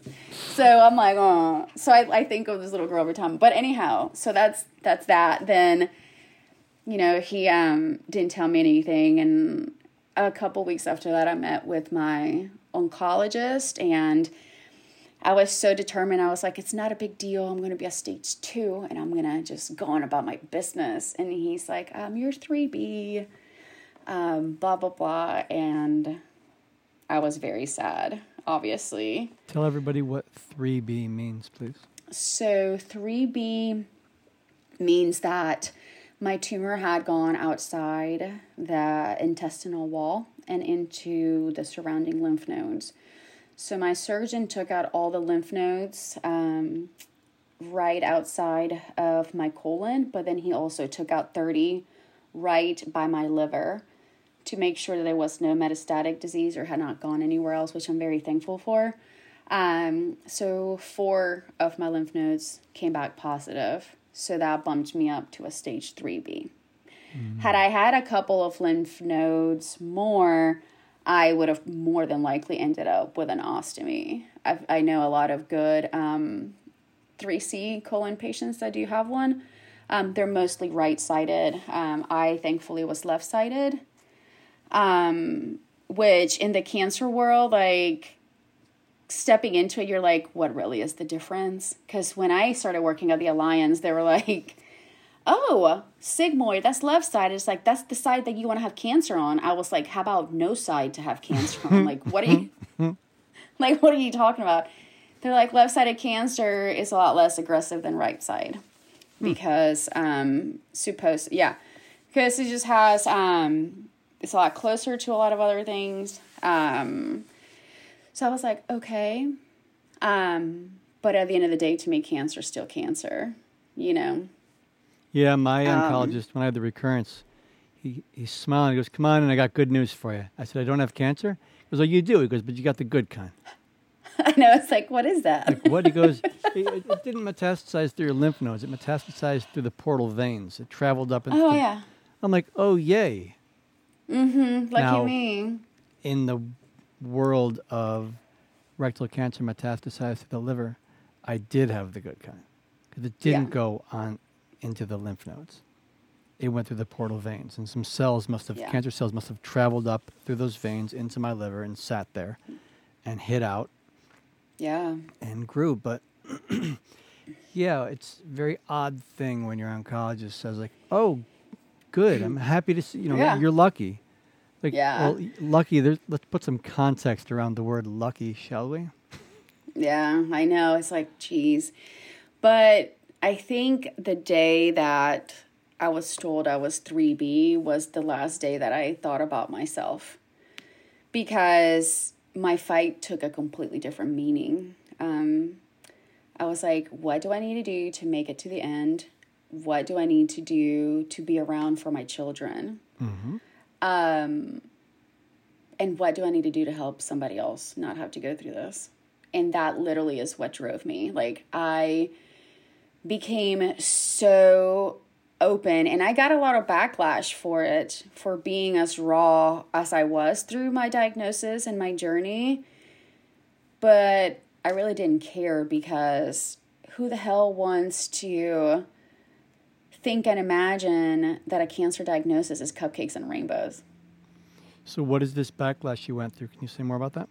Like, why do you have to talk so much about the importance of screening? Like, why are you talking so much about all of the side effects that you're experiencing? Like, why do you have to do this? And I was like, because it's my reality. I was like, what makes you think that somebody is not experiencing something like I'm going through and they have no idea who to turn to? Or that somebody's telling them that they're too young, or that somebody's telling them that, oh, don't worry about it, it's just stress, IBS, it's going to end up going away. Within my first month of being diagnosed, one of my girlfriends, because of my story, was diagnosed with stage 2 rectal cancer. Oh my gosh. And so how were you voicing this? Oh, all over my Facebook. Social media? Oh, yeah, social media. Yeah, when I was diagnosed in 2007, Facebook, I don't even know if it had come out yet, but if it had, we didn't really know about it. I think I got on Facebook in 2008. Yeah, I think 2007 was when I first learned about Facebook, and it really wasn't even that big of a deal as it is now. You'd be like, you'd get a Facebook friend, and you'd like write on their wall, "Hi, it's been 27 years. How are you?" Right. That's when like the poke. Remember the poke thing? Oh, I do remember poking that's people so on creepy. Facebook. But when I got diagnosed, I started a blog, and excuse me, it quickly went from this is my diagnosis and my symptoms and treatment to this is what I'm dealing with today emotionally. This is what I don't want you to know about right now. This is what I'm ashamed of. Like, I started putting it out there for the same reason you were, because I'm like, oh my gosh, if I'm constrained by the cultural expectations and the taboo of personal sharing, then that means everybody else is. And in that training, I told you that I'd gone through that 6-month training. Actually, it was a different training prior to that one, where what we learned about is when we tell on ourselves, we then have freedom to actually be. We spend so much of our time hiding who we are in fear of not connecting with others. Yet when we speak about who we really are and what's really going on with us, that's when we have the most profound connections. And Brene Brown led the way in the public world, really, just with her first TED Talk about that, Brene Brown, yeah? Mm-hmm. Yeah, right, and let everybody know. It's like, yeah, what you're most ashamed of, yeah, so is everybody else. And when you don't talk about that, you actually just, you don't have connection with others. So I did what you did, except if my father was still alive when I was diagnosed, he probably would have been like, what the hell are you doing? Yeah. Or just kind of sat back and observed. I mean, who knows? But my mom, my whole family was like, well, that's Bert. That's Bert. Bert just kind of, when I was a kid, someone asked me how I'm doing, and I would tell them. When I was an adult, you ask me, hey, how you doing? I didn't hear hello. I said, you said, how are you doing? And I tell people. And I've kind of always been that way. So I know what you mean, but it's interesting. I didn't get any backlash. And you were like, no, like, I want people to know. I want people to not go through what I've gone through. I want them to see the symptoms. God forbid they see the symptoms that I've had. They're not going to go through 2 months of IBS treatment. They're going to go get scoped. They're going to do a fit test. Mm-hmm. Hallelujah. Thank the world for you, Mario. Yeah. But it's, that stirred some things up, though, huh? Yeah. Like, my work weaponized my post kind of like against me, because through this process, like, I never missed a day of work. I showed up every single day. I purposely chose my chemo treatment center because it literally was within a 2-minute driving distance from my office. So I would show up every day. They would put me in a private room, and I would pull out my laptop, hook it up. My husband would be sitting there doing his thing, or my mom, whoever was with me that day, and I would literally be sitting there cranking out emails, taking conference calls the entire time I was in treatment. I wouldn't even go home when I was done. I would have my husband drop me off at my office, finish out my work day with my chemo pump in tow, and then show up the next day and then get on hooked on Saturday morning and crash and burn for 24 hours. Like, I literally was married to a job that wanted to date me. And it was for me, it was very hard because I literally still showed up. I still didn't let cancer, like, my cancer became more of a problem for everybody else but for me. And I hated that because it was like, this is for me to deal with. It's not on you. It's me. I'm the one that's having to handle this. So I would still wake up like at 5 a.m. and do my 2-hour drive to my other office and see my nurses and talk to our patients and their families and come on back to Charleston like it was nothing. Like, and so your employer weaponized that? Oh, yeah. Like, I had a whole report written up as to how my staff feels uncomfortable with me showing up to work with my chemo pump in tow, but there was a social worker at another office that had breast cancer, and she had the same manager, and they completely treated her perfectly fine, and she was like, oh, yeah, he's so great, he's so supportive, and I'm like, really? I'm like, that's great to know. But at the end of the day, literally, it's a blessing. So, I lost my hair, second round. By the time that I got to my 10th round, chemo started becoming a little harder. So on my 11th round, it was December 28th. And I go in, and my husband and I were laughing, and they just started running my oxaliplatin, and I was like, babe, why don't you go to Walmart? It was down the street. I was like, go ahead and get what we need. If anything happens, I'll call you. He's like, all right, cool. So he leaves. I was like, bring me back like some fries from McDonald's or something. He's like, all right. So he leaves and comes back. While he's gone, my dad happened to be visiting from the Dominican Republic. He speaks no English. So he's just sitting there with me, and I start going through this like awful sneezing attack. And I was like, oh man. I was like, this stinks. So I'm like really stuffy. And my dad's like, your face is really red. I was like, oh, it's just, I just sneezed. Like, I don't feel really good. my nurse walks by that happens to be my friend, and she's like, holy crap, Marielle. She's like, you're really red. Like, what is wrong with you? And I start talking to her. I was like, I don't know. I'm like, I just feel really hot. She's like, you don't sound good. I was like, I just got done sneezing for like 10 minutes straight. I was like, my sinuses were super clogged. I was like, I don't know what's going on. She's like, all right, let me know if you need anything. She walks off, comes back by, pokes her head in. I am legit covered in hives. My lips are like swollen. Oh, no. My eyes like itching, so I'm just going like this, not thinking anything. We're like completely like almost swollen shut. She's like, oh my God. She's like, we got to stop this. And I'm like, what are you talking about? And I could barely talk. So she's like, I'm like, I got to call my husband. So she calls my nurse practitioner. My PA, and she comes in, and she's like, holy crap, call Keogh, which is my oncologist. He was, like, on the other side in clinic. My oncologist is a very shy man. He's a man of very few words. He's not very confrontational.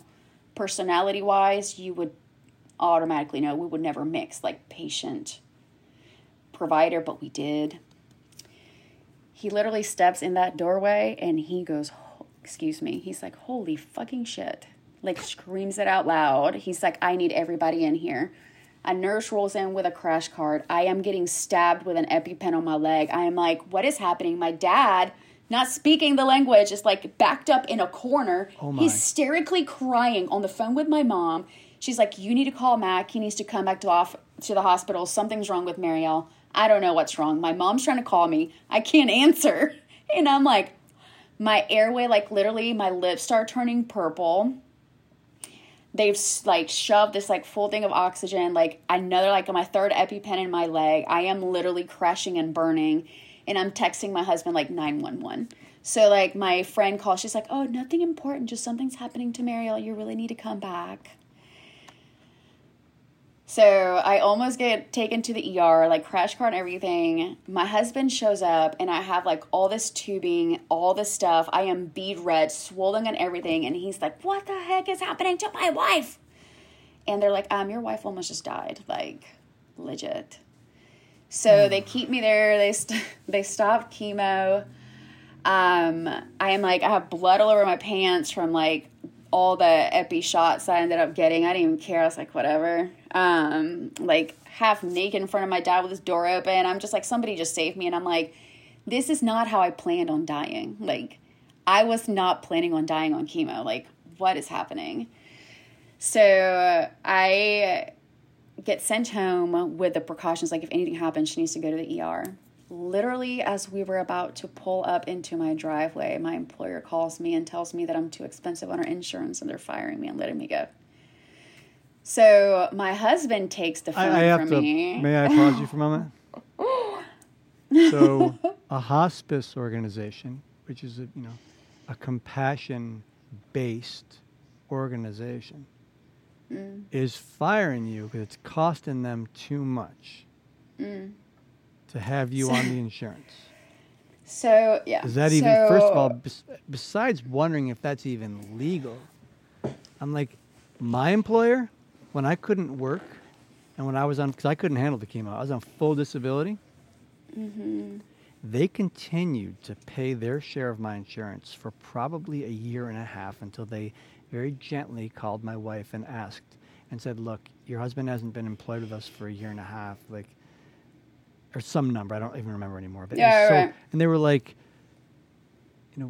would you, we'd like you to move on a different insurance. We'd like to stop. They went above and beyond. Right. Your employer is like, you're mid-treatment, you almost die in treatment, and they call you and they say, we got to let you go because you're a financial burden. And it also happens to be the day before I go on FMLA, right? So FMLA? Yeah, I was eligible for FMLA the day after my allergic reaction. Which is? They knew family medical leave of absence. Like when you're pregnant. No. Like no. you. And they didn't undo it so you could go on family medical leave of absence? I was like, can you try to fire me like the day after tomorrow? I was like, I really just wanted to go on FMLA tomorrow. I was like, I just almost died on chemo today. I'm like, I really can't do this. So anyhow, my husband hears this. he takes the phone out of my hand, and I'm just so spent. Like, I just walk out the car, and I just hear my husband's like, who fires somebody with cancer? Like, he just goes off, and of course he's mad. I don't feel like dealing with it. So I'm like in my own la-la land. I legit come upstairs. My mom's in the living room with like my aunt and my girls and everything, because she had them all day and all this stuff was happening. So of course my kids knew that I almost died. And my mom comes to hug me. She's like, hey baby, are you okay? And I'm like, I just got fired. I was like, I just want to go to sleep. I'm like, I don't feel good. I'm like, I might need to go to the ER later. I don't know, Mom. I'm like, come check with me, make sure I don't die. And I went off to my room, and my kids came upstairs crying like, oh my God. I was like, whatever. I don't know if anybody listening to this right now can even hear what you're saying, because they're all still stuck on your boss fired you. Yeah. Knowing. Yeah. No, my boss was and my boss didn't. He called HR and had HR do it. And no one in HR had the decency to say, hey, pal, give her one more day. She's going through cancer, stage 3. She needs to be on family medical leave absence. Mm-hmm. Yeah. Nobody there. Not only did they not think of it, but when your husband mentioned it, when you mentioned, they still wouldn't change their mind. Yeah. So then that probably would have cost them money. Is that why? Oh, we're a right to work state. They can fire anybody just for looking bad the wrong way. Yeah. So it gets better. Did you take your lunch breaks like throwing rocks at your boss's car? Was there maybe a reason why your boss did? I mean, my boss didn't even live in the same city that I worked in. My boss lived 2 hours away. So you had to drive 2 hours to throw rocks at your boss's car? A rock wouldn't be sufficient at that point. Oh my goodness, I've never heard of such a thing. I didn't know people were capable. I mean, I did know, but I've never met anyone who... It's just, it's very, for me, that literally, like, I think it's been the most traumatic part of my entire cancer fight.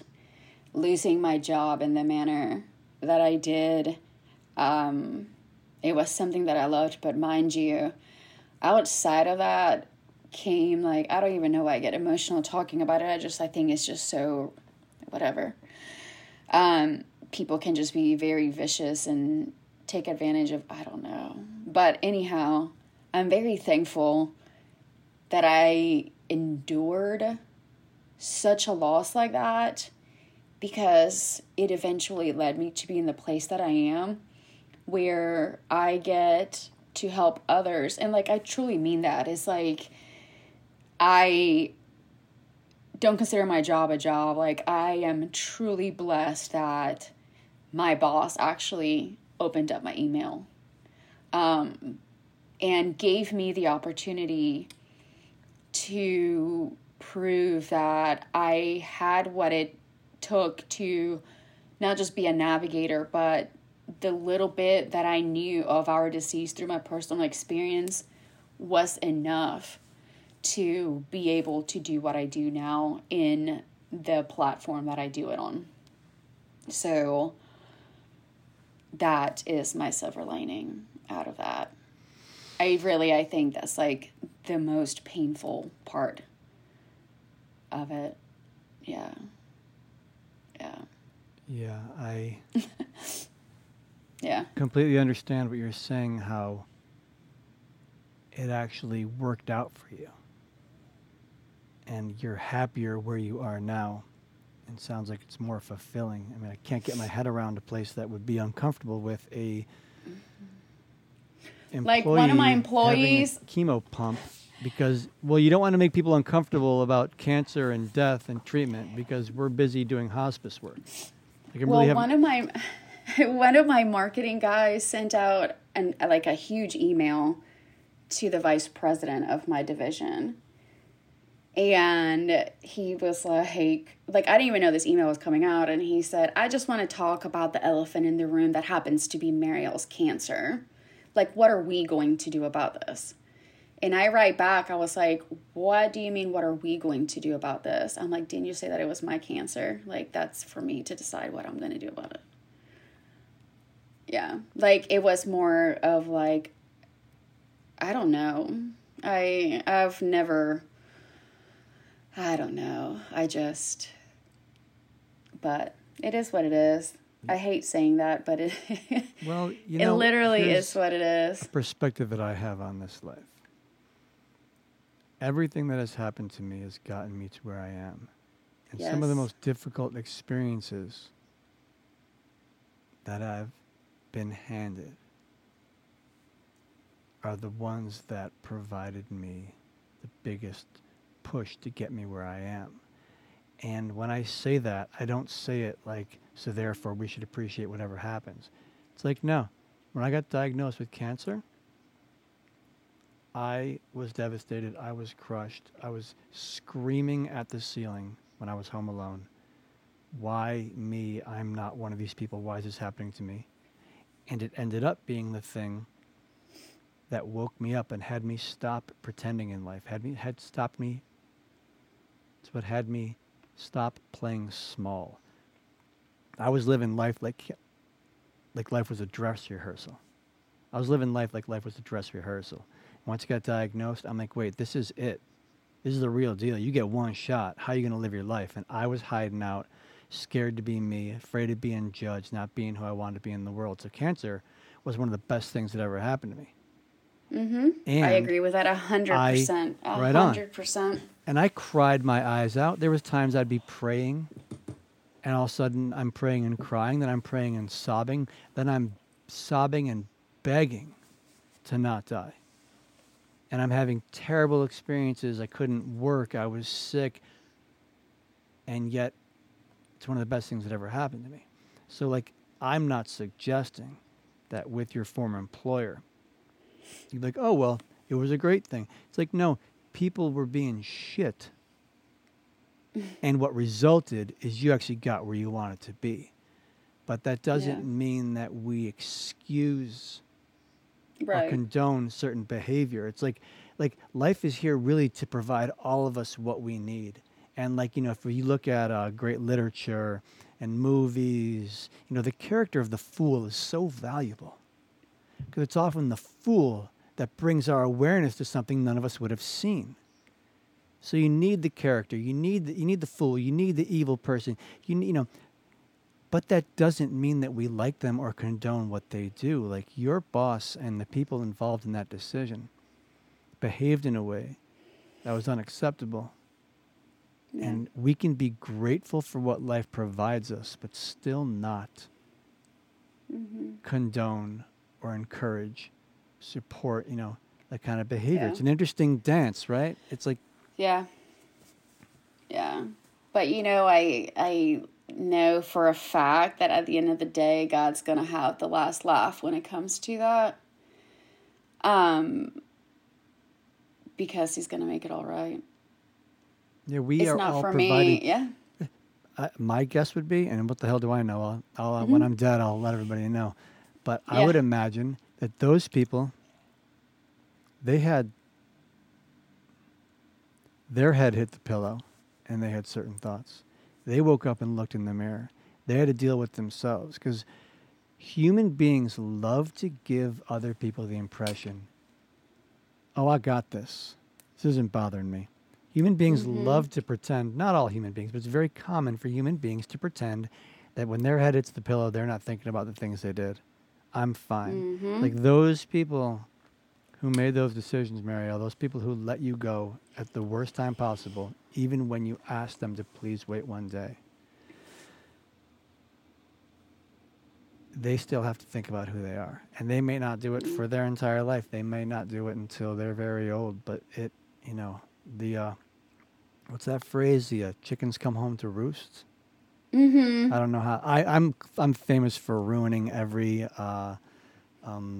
cliche, and I always misquote things. But, you know, it's like they do have to deal with who they are.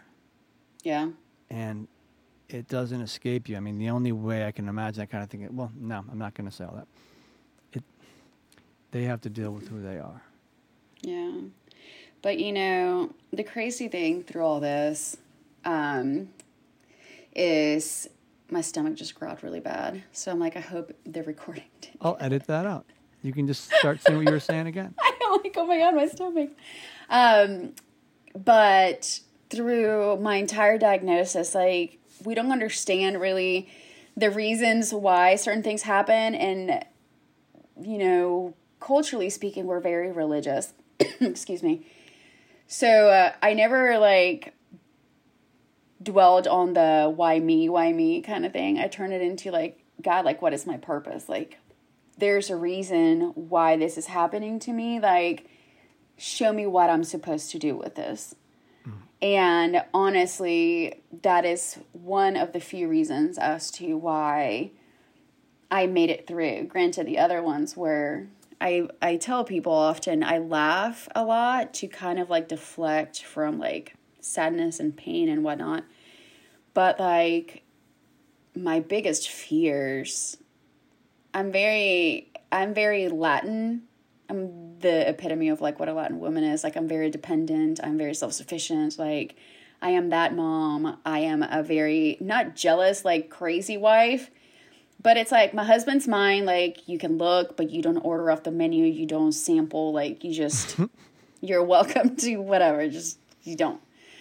So like for me, you love the relationship analogy. You use that for everything. I do, like, and you know what though? After cancer, I find myself providing a lot more analogies to kind of explain what I feel, because I noticed that in my survivorship after chemo, like, I do suffer a lot from chemo brain, but I feel as though I've lost some ability to articulate certain things, like verbally articulate, just because I find myself unable to fully explain my train of thought or like my thought process. And I think losing my job has a lot to do with that, because it made me feel I was not capable of performing at X level. I think it's just all in my head. But I find myself literally running, like beating around the bush and saying 5,000 words just to say, hey, dinner's ready.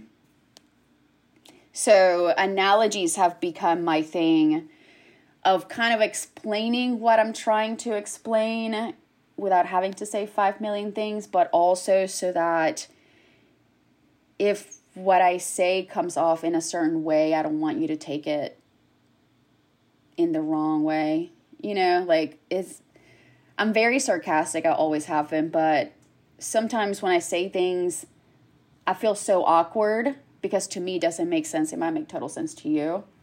But like my self-doubt makes me feel as though like you might take it the wrong way, but you really won't. You're like, oh, I didn't think of that at all. Kind of like right now, like I'm just rambling and I can't find the words to say what I'm trying to say. Well, you're trying to put words to your occasional inability to put words to things. Yeah. It's a tough thing to put words to. I know. This is so, like, I've never sat and talked about how I feel about having cancer. This really is, like, the first time I've ever talked about this. Well, like, literally, it's good for me. It's very out of my comfort zone. I don't like talking about myself. Well, yeah. Two things to say. One is, it's an honor that you agreed to have this conversation with me. And the other thing I want to say is that you're the 35th person that I've had as a guest that I've interviewed. Excuse me. And 2 of those I had to do twice. So I've actually done 37 interviews. And you noticed I learned something about my experience just speaking with you. Like, I learn a great deal about myself each time I have a conversation with another survivor like this. It's it provides so much. It's like journaling. Like, when you write down what you're going through, it takes it out of the monologue in your mind and it puts it down for you to observe. Like, this sitting in the waiting room, chatting with someone, fellow patient, being on the phone with someone at work, where, you know, for the Colon Cancer Alliance, you know, it does bring up bits and pieces, but when we really sit down and have this conversation, from start to finish. It's something very different. And that's why I won't do a 45-minute podcast or a 60-minute podcast. There are a bunch of cancer podcasts out right now, and they do like an hour because they know that's the standard.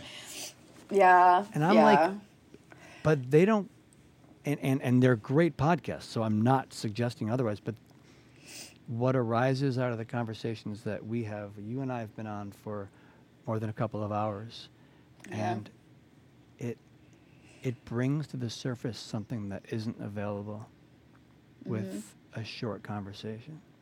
So it is intentional, and it really is an honor to have you on and providing, you're welcome, and providing all these listeners with a view. Maybe hold on one second. How do I want to say this?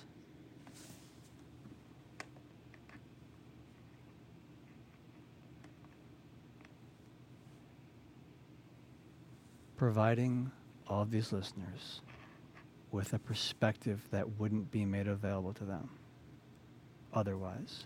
And they're all feeling the same emotion that you're feeling.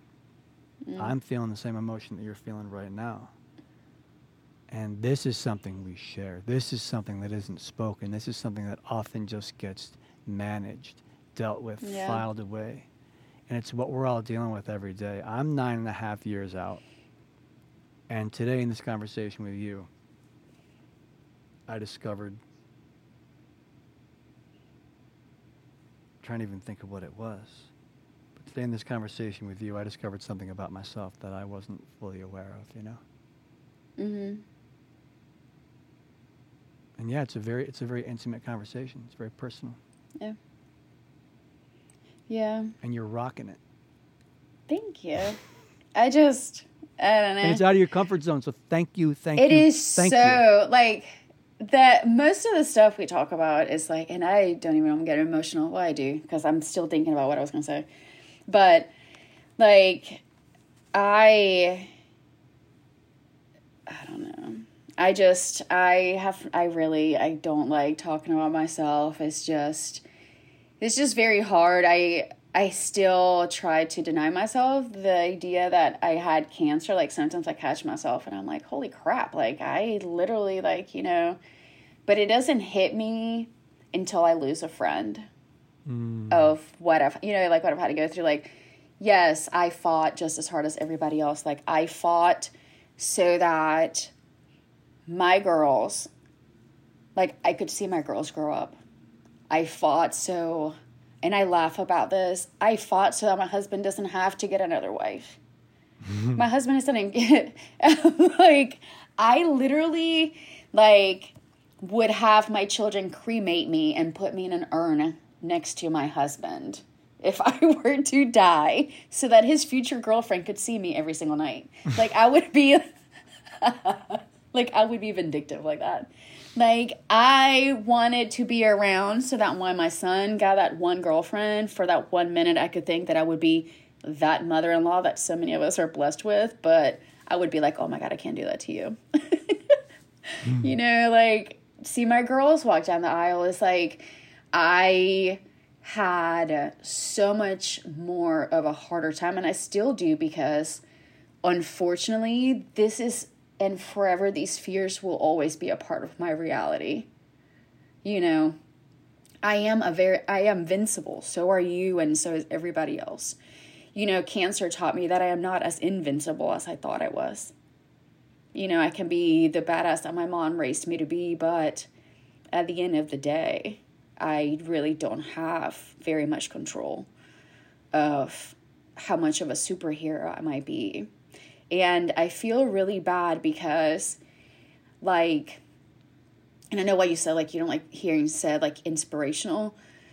My sisters have always put me, like, on this pedestal just because I'm the oldest and this is just what we do. But I admire my sisters in many ways as well. But they're like, you make life look so easy. Like, being a mom of 4, like, I was married at 23, had my daughter at 25, was divorced by the time I was 29.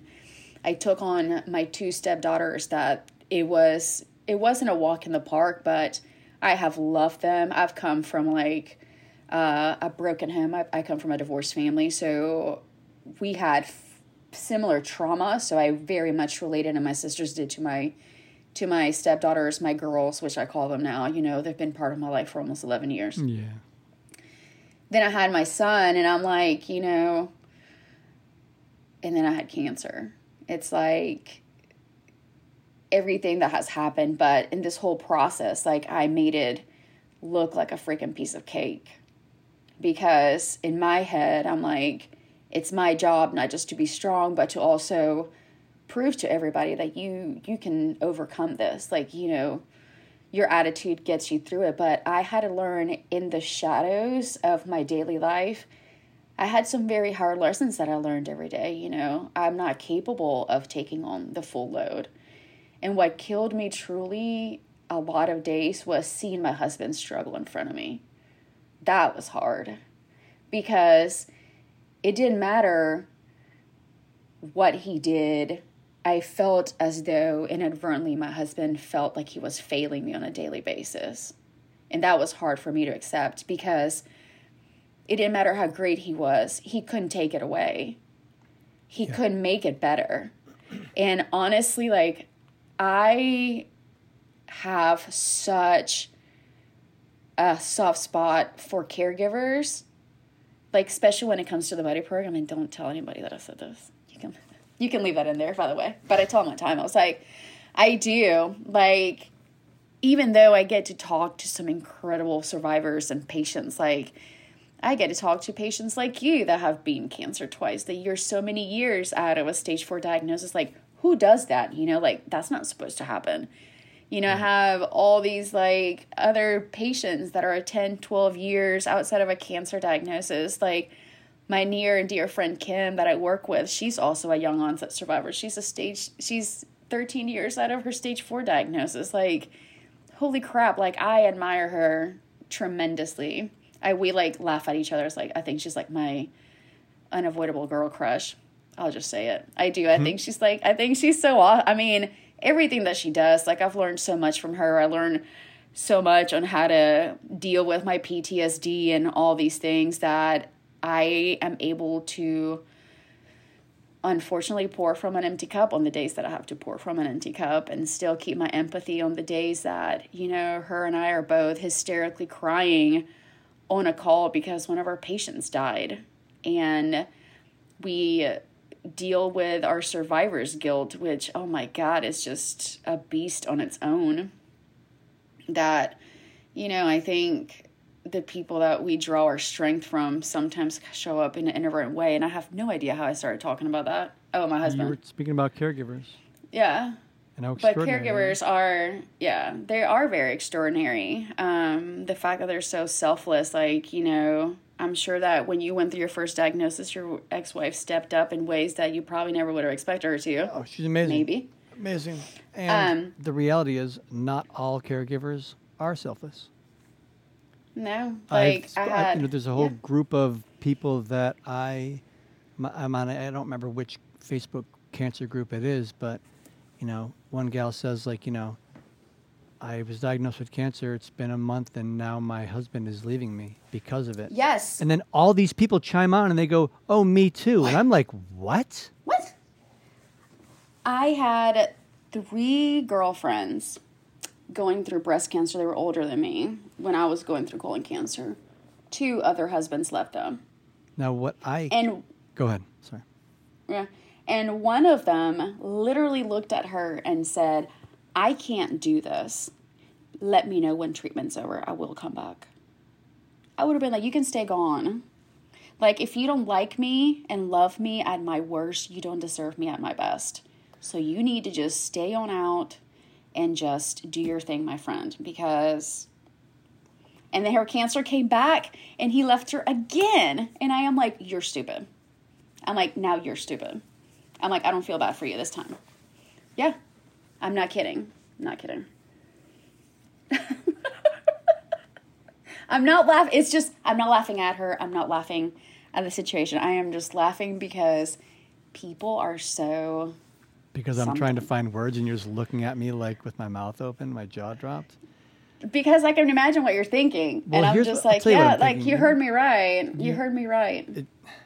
What I have discovered through my experience and through the experience of so many survivors I've spoken to, and I use the word survivor speaking about people who are with us now and people who have passed, because I know many people who survived their diagnosis, but their diagnosis took their body anyway. Yep. But when we get diagnosed with cancer, it puts a microscope on every part of our marriage that isn't working. It puts a microscope on every part of our relationship with others, family, friends, that isn't working. And it brings it to the surface. And I'm not going to suggest that there aren't people who, when someone gets diagnosed, that they just quit and leave.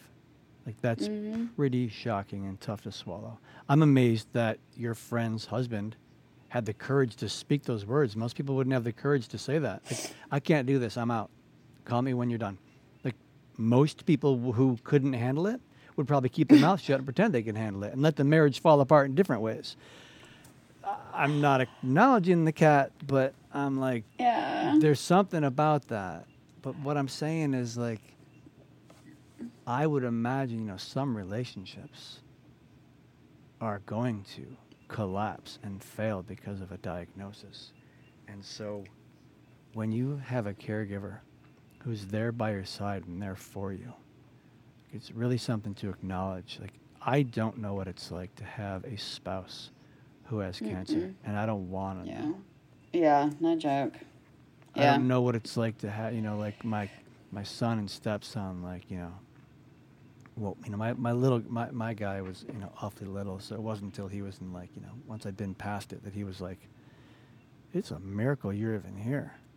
I'm like, yeah, buddy, I don't know what I'm here. People say, oh, you did this, you did that. I'm like, you want to know what I did? I got lucky, because why am I here and someone else isn't, But the people in our lives, like, I would think quite often about my family members, my siblings, my mom and stepdad, stepmom, my in-laws. Like, it's got to be really hard to have someone in your life going through cancer, because like you said about your husband, he's completely powerless. He can do all he wants for you, for the family, for the situation, but he can't take it away. And it's humbling. And I would say that if a person wants to take advantage of it, there's some freedom in that as well. Because the ego wants to be able to protect you from it. And that means we live into being that kind of spouse. And it's culturally encouraged in stories and movies. And what's really so is that no human being has the ability to keep another person alive. And the fact that we respond to that like it's a sign of weakness is an error, is a misconception, and a disservice to any human being. Like, it's damn humbling. Like, our time with our loved ones is precious. We do not have the ability to keep them around. We are not, the knight in shining armor that's going to stop everything. It's like, oh, if you're living like a knight in shining armor and then your spouse gets diagnosed with cancer, you're the knight in shining nothing. Being a goof, right? Because they're amazing for you and they support you, but you can't fight the dragon. It's not your fight, and it's not your fight. And I don't really call dealing with cancer a fight, but since I went with the whole knight in shining armor analogy, now I got myself stuck in it. But it's like it's a profound. I've never been there, so I would imagine it's a profound experience too. I don't want to be there either. Like, I don't ever want to endure that. But I'll tell you this. I was like, Mac, if this happens to you, I just want you to know I'm not going to be as nice as you have been to me. I've given him fair warning. Because if I can do it, I'm going to make sure that you suck it up and do it too. There's not going to be any pity party. I'm going to be like, yes, I know this really sucks. Like, this really sucks, my friend. But I'm like, let's go. I'm like, time for this. I don't know. Your body's pretty tough. I couldn't handle chemo and worse. I couldn't. Yeah. I was laid out. I look at people that are going to work after treatment. I'd be like, what? What? I just vetted this buddy the other day. And this man is like about 6 years older than me.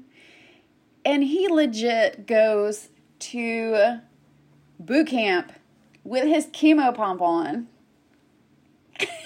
every Thursday. I am like, what is wrong with you? He's in the Army? He's in the military? I am like, no, he's just like a normal person. Oh, boot camp, like you mean to a gym and works out? Like workout boot camp, yes. With his like... Damn. Because I'm like, what is wrong with you? I'm like, I would go walking, like I would do stuff like on my lunch break. I'm like, I drive 2 hours to an office, work all day, turn around, come back, like 16-hour days. I'm like, you go work out with a chemo pump on. I am like, what is happening? I'm like, I admire you, like legit. Like I was like, hats off to you. I will put you to share your story wherever I can plug you in. I am like, this is insane. You know, Princess in the Pea? That's me. I'm the princess. I can't even handle a pea under my sheets. You think I could handle chemo and go to work? I'm sleeping and the fitted sheet gets kind of loose and folds under me when I'm sleeping. I will wake up. I can't sleep with that. You think I could handle chemo? My body can't handle it. Like my mind, I've been through some craziness. But oh my goodness. So I think the worst part is learning to sleep with the chemo pump on. Like my kids nickname it Roger. They're like, where's Roger? I'm like, who the heck is Roger? They're like, oh, your pump. Is like, I might as well give it a name. He's going to be around for a while. I'm Roger. like, okay. So like Roger and I became good friends like after round 3 when I figured out how to like sleep with him. That sounds so odd when I learned how to sleep with Roger. It took time. It eased into it. You know, Roger slept between Mac and myself every other week. Like what's happening in this podcast? But no, like learning how to sleep with this thing, and you're like, oh my God, no. But yeah, I cannot imagine. Yeah, when I lost my insurance, I had to go into the charity department because it obviously took really long for my COBRA paperwork to magically appear. So I had to go to the charity department, and you know, like the 5FU pumps, how they're like super skinny and long, and you're like, oh, this is pretty cool. With the what? So 5FU. Did you ever get the 5FU? 5FU, yeah.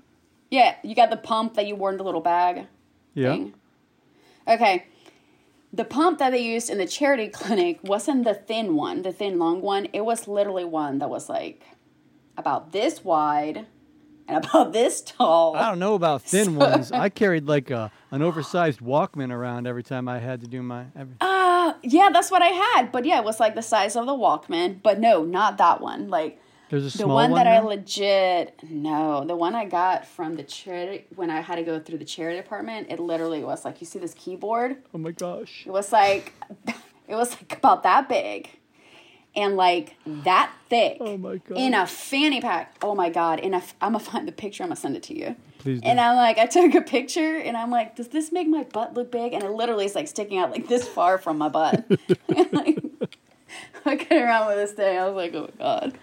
But talk about caregiver. My husband's like, wow, you look so cute with that big fanny pack. I was like, get away from me. I'm like, I wouldn't be telling you that you look cute with your little fanny pack chemo pump on. Like a movie. Oh my gosh, yeah. That fanny pack of chemo. That's fabulous. I would look at that thing. I found it revolting. But yeah, talk about... I learned how to deal with it. Like my sister took me to Charleston Food and Wine one year because it always falls on my birthday. And I literally went the first night with my chemo pump in tow. I was like, whoa, look at me. And then the next day I went to one event with my husband and I took it out of the bag and I shoved it in like my vest. It was like an inside pocket. And like nobody knew until like I unzipped it and like all these wires were coming out and people are like, what the hell is wrong? They're like, what is wrong with you? I was like, chemo. Like just shoved my tooth back in. Yeah, I did my friends, a lot of my friends are performers, and we went and sang at it's called Reggae Tuesday. It's an open mic reggae show, and the guys, they always wanted me to come down and sing, but like I just couldn't do it. And one day I had it in me, and I called two of my buddies that we sing together. We do this 3-part harmony thing. Nice. And I'm like, hey fellas, I think I need to do this. They're like, what? I'm like, yeah. So we went down, and there I am on stage. It was like this killer, all these reggae musicians coming together to, different guys from different bands, right? And they all do this open mic thing, and they were doing some of our tunes, and here I am singing, getting chemo, and it's so wonderful when we are getting chemo and can step into a part of our life and keep living, because for me, I mean, apparently for you, you didn't even notice you had chemo. You were a rock star and it wasn't even an issue. Just kidding. But for me, it was so much harder that, like, when I could get out in the world and do something. Yeah. It's empowering, man. Like, when you're in that mood and you're just like a normal person. That just happens to be getting chemo at the same time. But, when you get to experience that moment where your cancer is not front and center and you're still able to do something that you love, like, in that singing thing, I think it's pretty awesome, man. It is. And this brings us back to what we were saying earlier about navigating cancer and finding a way to create or experience some normalcy in life. And then cancer's over. There's a whole different life you're living, and you're trying to, again, create some normalcy. Mm-hmm. It is, you said it earlier, and I agree with you that, it's not going away. I mean, for some folks, I don't know, I hear about these mythical people that, once they're done with cancer, they just move on. They don't talk about it. I guess those are maybe the folks who don't talk about things. But I'm a person who, like, I talk about whatever's going on. I've made a really great friend, and he found out that I played music and performed. I had a band and stuff, and had a record, a record. Does anyone have records? And he's like, I never knew this about you. How come I didn't know? I'm like, I don't know. I'm gonna guess, and maybe my guess is I don't talk about things that I'm not doing. When I'm talking about me, I talk about whatever is going on now, because I'm really, literally processing it and experiencing it in real time with you. I'll say things to someone and be like, I'll say something to someone and be like, oh, wow. Like, I never even thought about that until it came out of my mouth and I said it to you, Mm-hmm. Yeah. So, what was my point? My point, I think, was that this experience for me didn't end. Like, people would say, oh, well, you'll be able to put cancer behind you and not talk about it. I'm like, it's not behind me. I'm still discovering parts of myself 9.5 years out from the second diagnosis. Yeah. I'm still at 14 years out from the first one. Like, I'm still discovering parts of myself, and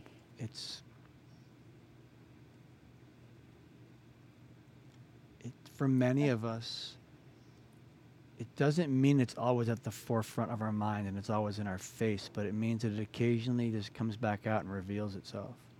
And it says, here's an aspect of this. Here's a perspective on this. Here's something about you hadn't seen before that's now all of a sudden just, it's arising. Like, that's really what it is. People are like, how come, why is it still a part of my life? Because I'll be going through my day and all of a sudden this whole emotional thing, like, bubbles up like water coming out of the sand, Mm-hmm. Like when you're on the ocean and the tide comes up and you see it bubbling through the sand, it's like more and more arises, and it arises at its own pace, the way grief arrives at its own pace. Time out. You looking at the clock or something? You got to go? No, I'm just scratching my head. Okay, because you were looking down for a bit, which is cool. You do whatever. I just wanted to make sure that... Oh, no. Because we've been going for a while now. No, I'm good. All right. So, yeah, it's... as long as it's going to continue to arise within me, I'm going to deal with it. I've never been the kind of person who just takes the past and buries it. It's just... I can't. Yeah, no, I agree with that. I agree. That's very well said, I will say. That, your cancer is like, it's not like a door that you shut. Like, it's still very present thing. Yeah. How do you deal with loss being a survivor as far as you've gotten? When someone else dies of cancer? So when you say, how do I deal with it, can you be a little more specific? Like, how do you process it without feeling guilty of your survivorship? Especially you truly being so far NED from stage 4. Well, naturally, my heart breaks whenever I lose anyone. Early on, and when I say early, I mean 2 years out after my second diagnosis, an old friend who I'd been trying to get a hold of, I just couldn't find him, or I'd do searches online, I use social media to try to find him, right? And then one day, my brother texts me, he's like, hey, did you hear about Ross? And this is him, right? And he sends me a picture of a state trooper who had died. And a friend of mine, he was a middle school and high school friend. Like, we laughed so much. I love this dude, and we reconnected after he got out of the Marines, and we reconnected a little bit when we were both in college at the local community college, but we never really started hanging out again. And I wanted to reach out to him, connect with him, and found out he died. He was on a routine training. He was training some guys on rappelling, and he, unclipped and went to do something and fell and in a ravine and died. And I couldn't go to his funeral. Now, I'm the guy, Marielle, when someone dies, I go. It's what you do. Nobody. What do you mean you're not going to the funeral? Nobody wants to go to the funeral. Are you kidding me?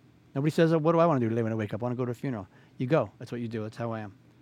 I couldn't go because I didn't go to a funeral for 2 different people, and one guy died of cancer.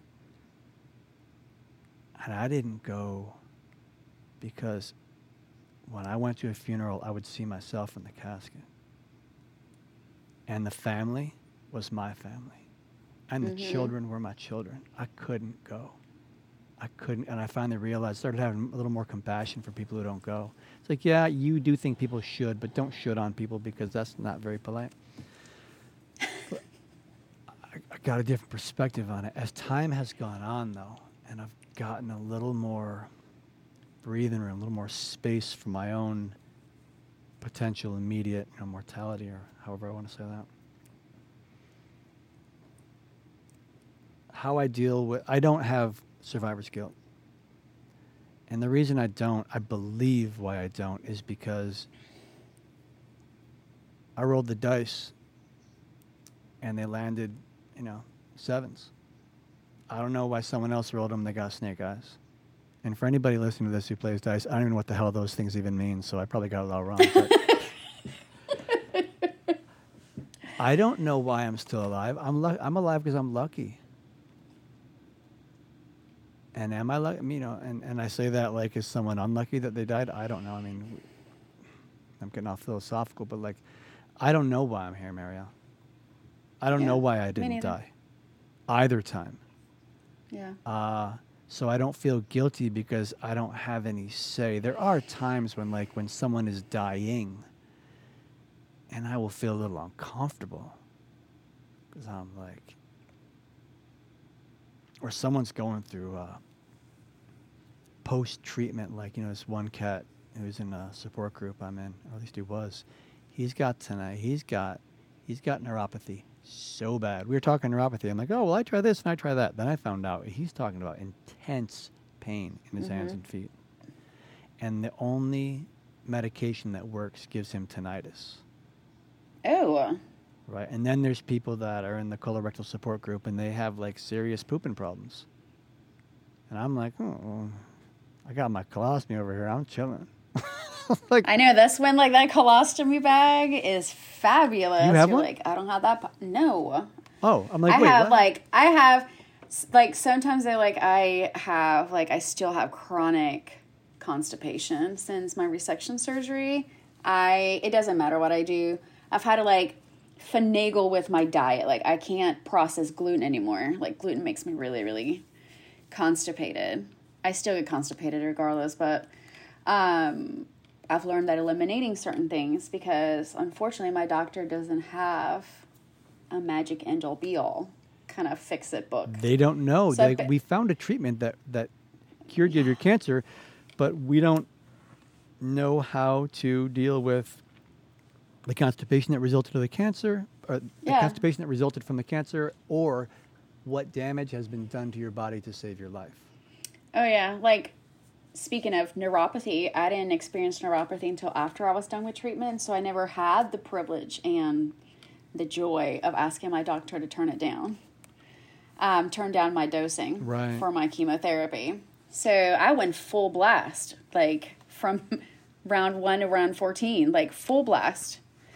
And it literally has kicked my butt. It hasn't been into like the last 6 months that I have found like additional response on top of medication with other things that I've supplemented in, that yesterday was the first time I've been able to run in 8 months. Oh, wow. Like, yeah.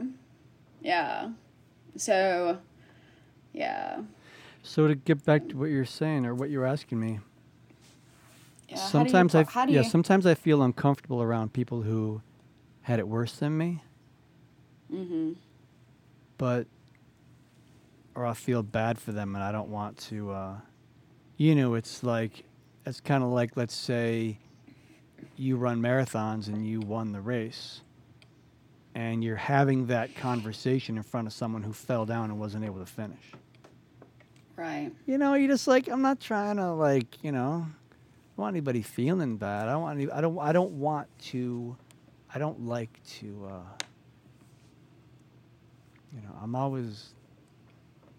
I don't ever want to seem boastful in front of somebody who's struggling. But, so I don't feel guilt, but I do try to be mindful. And the reason I don't feel guilt is because I had nothing to do with why I'm still alive, other than I followed the treatment. I know someone who stopped getting treatment because she didn't want to do it anymore, and then went back, and then the doctors strongly advised against it. And what happened is she passed because it gave the cancer the jump that it wanted. That's awful. But I don't. Maybe you could say more about the guilt you're asking about, because maybe I'm talking about guilt and just maybe I'm giving it different words, different language. No, what you're saying is no. What you're saying is absolutely perfect. I understand what you're saying. Yeah, I really do. I understand what you're saying, and I wish, as you're talking about it, I'm like, God, I can't wait till I get to that point where I not detach myself, but where I can finally say it's I had nothing to do with why I survived and such didn't. I didn't have a hand to play in that, but I can't wait to get to the point to where you're at. Honestly and truly. May I ask where you are now with it? Oh, I have lots of guilt. I feel awful. And granted, mind you, I was just stage 3. A lot of these patients that we have, have fought stage 4 for a long time, have had metastatic disease show up from stage 3 or 2 and have passed from it. But I know that I don't have stage 4, but the fact that somebody else passed, from it, I think that's what kills me, because it could have been me in a way. And it isn't. So that's just why I'm asking. It's just, I love asking people how they process loss and things like that, because I know that one day somebody's going to have this answer that I'm going to be like, oh my God, that makes sense. I need to start being a little bit more like that. For me, and this is just part of my spiritual point of view, I'm always really mindful of how I say it, because I'm not speaking about anybody else, but what I have found in my experience in my life is that I've been provided a brilliant curriculum designed for me. All this life has provided me is exactly what I've needed. Yeah. And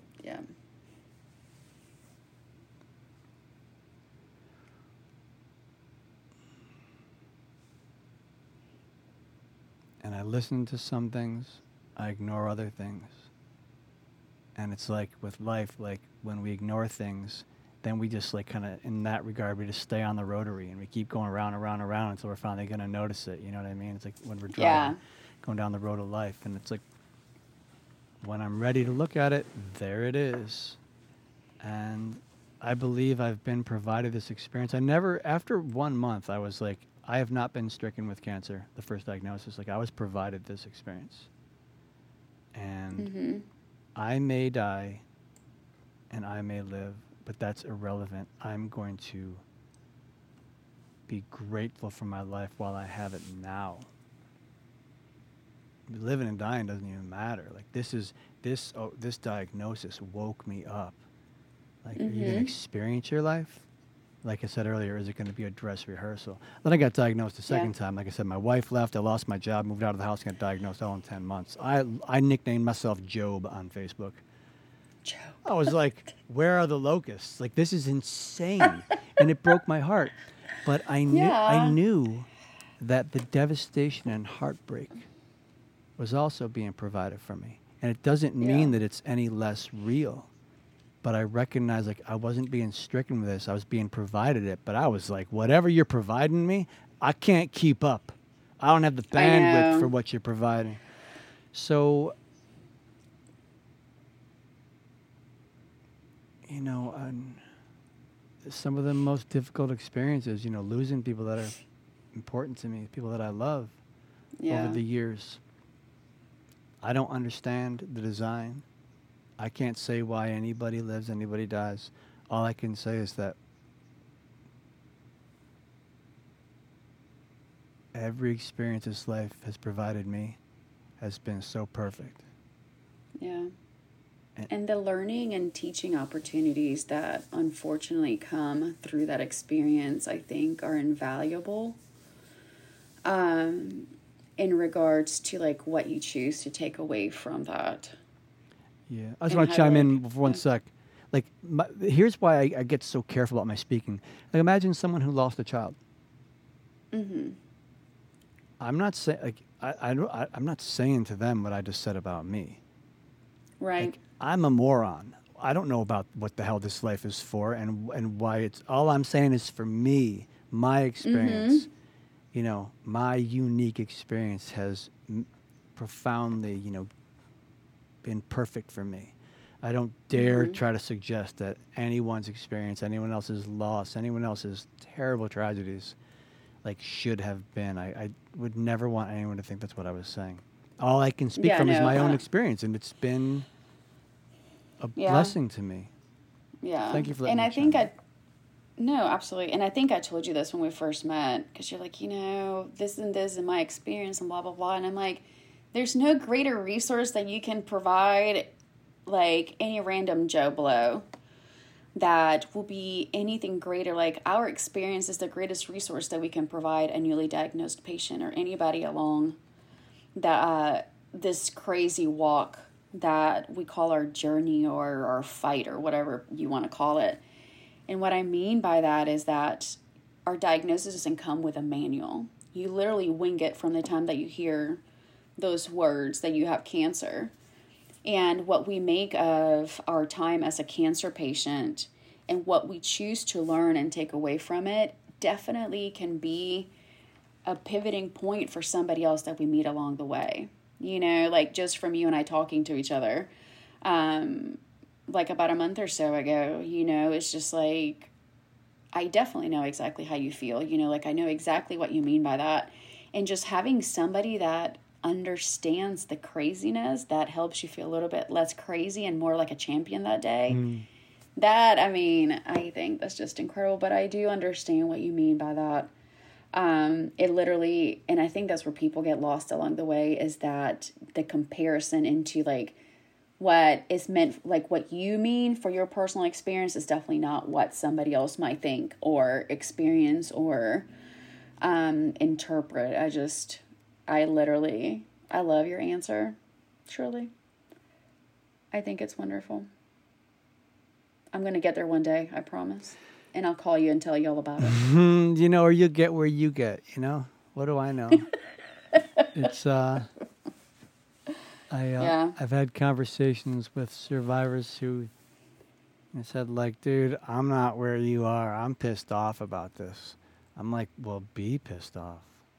Feel free. Like, if you're like, I'm not big on advice, but what I don't recommend if someone's asking, even if they do ask, I probably won't give them advice, but what I don't recommend is putting your feelings aside. Like, if you're pissed off and other people aren't, who cares? Be pissed off you have cancer. Be pissed off as all hell. Really get in it. Feel it. Feel it in your body. Like, what are you pissed off about? Like there's, and because what we resist, there's that saying, what we resist persists, because it does. What you push away and try not to deal with is just going to be like, oh, now you got a thorn in your side. Yeah. So, yeah. It's been really wonderful speaking with you. We're almost 3 hours. Oh, wow. And I guess I have to go to work now. Pardon? I'm like, I guess I have to go to work now. I was going to say, we clearly could have more. I would love to. I have a meeting at 1:30, but I'll be done by 3:30. I can talk to you after. We can do the second episode? Yeah, we can do the second episode. No, I think this might be 2 episodes, actually. Awesome. Yeah, but... Oh, my goodness. Marielle, you're wonderful. Awesome. I hope that I did not disappoint with my blabbing. Your blabbing gave people so much valuable insight. I hope. It's perfect. I've just had the best time speaking with you. Just like... I have too, and I'm glad I got to see your face.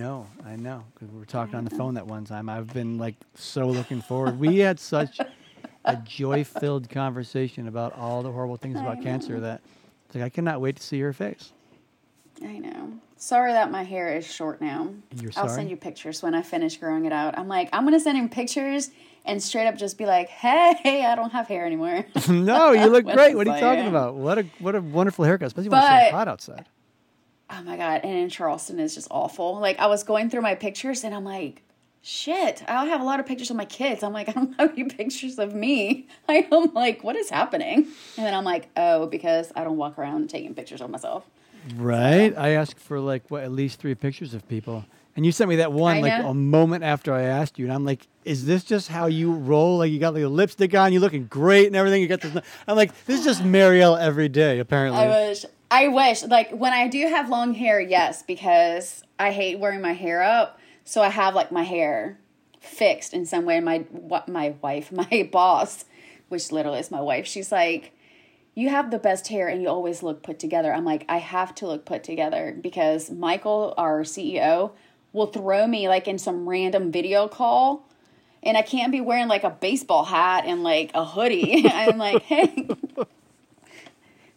especially being, over the buddy program now, I'm lucky, I get to deal with, a lot of VIP people. So I'm, constantly on phone calls and, on video, so I have to kind of sort of be presentable. So I'm like, I'll just cut all my hair off. I have to, look put together somehow. Oh. So I'm, short hair. So, right now, but no, it's really hot, and I wasn't one of those moods. At least I didn't cut my hair by myself or give myself bangs or anything like that. I didn't do anything crazy. Yeah. When I had super long hair, like I told you, when I cut it, part of the relief was because I had super curly locks. And if I didn't take care of them, it was frizzy and looked horrible. So when my hair was down, I had to do the work to make it look good, because it would not be frizzy. I'm like, if I'm going to go out, it's going to look good. And so I'm with you. You're like, if I'm going to get thrown on a call, that means I have to regularly take care of my hair. No, thank you. I'll cut it off, and now I'm good. Now the boss can be, I need you on a call in 10 minutes. You're like, you're not thinking. Your first thought isn't, what am I going to do about my hair? Right. So yesterday I show up, I literally had 2 crazy little pigtails. Speaking of Michael, he's like, you want to talk at 1:30? I'm like, yeah. I had 2 crazy pigtails, this frizzy hair, because I went running in the morning, and we had our staff meeting just for my team, and my VP happens to pop on, and I'm like, fantastic. I am looking a hot mess express over here. And then some new hire shows up and pops up on the video, and I'm like, what is happening? I'm like, who didn't tell me like all these people were going to be on our call? I'm like, I would have taken the effort, at least put on a baseball hat. I'm like, what is this? My boss is like, she's like, your face right now. I was like, if I could kill you over the phone right now, I'm like, I so would. I'm like, what didn't you tell me? I'm like, we were just talking like 5 minutes before this meeting. Like, now, do you have a call in 3 minutes, you're saying? Yeah, with Michael. He'll be fine. So you got to jump. It's been an absolute pleasure. Thank you so much. Bye, Bert. Thanks for having me on your show. I look forward to talking to you again. Thank you so much for tuning in. I truly hope this podcast was of value to you. Please subscribe and let your friends and family know they can find But Seriously, the Cancer Podcast, anywhere podcasts are made available. To learn more about my cancer survivorship coaching, please go to bertscholl.com. That's BERTSCHOLL.com. If you'd like to support But Seriously, the Cancer Podcast, please go to our Patreon page at patreon.com. That's patreon.com/But Seriously, the Cancer Podcast. And thank you so much for all you do. See you all in the next episode, and thank you so much for listening. The intro and outro music you hear is the creation of Saint Kid. You can find him on social media as The Saint Kid. The purpose of this podcast is to provide a platform for individuals to discuss personal experiences with a medical diagnosis. The host and guests are not medical professionals, and the podcast is not intended to provide medical advice or psychological therapy. Whenever there is a concern about mental or physical health, please consult a qualified medical professional.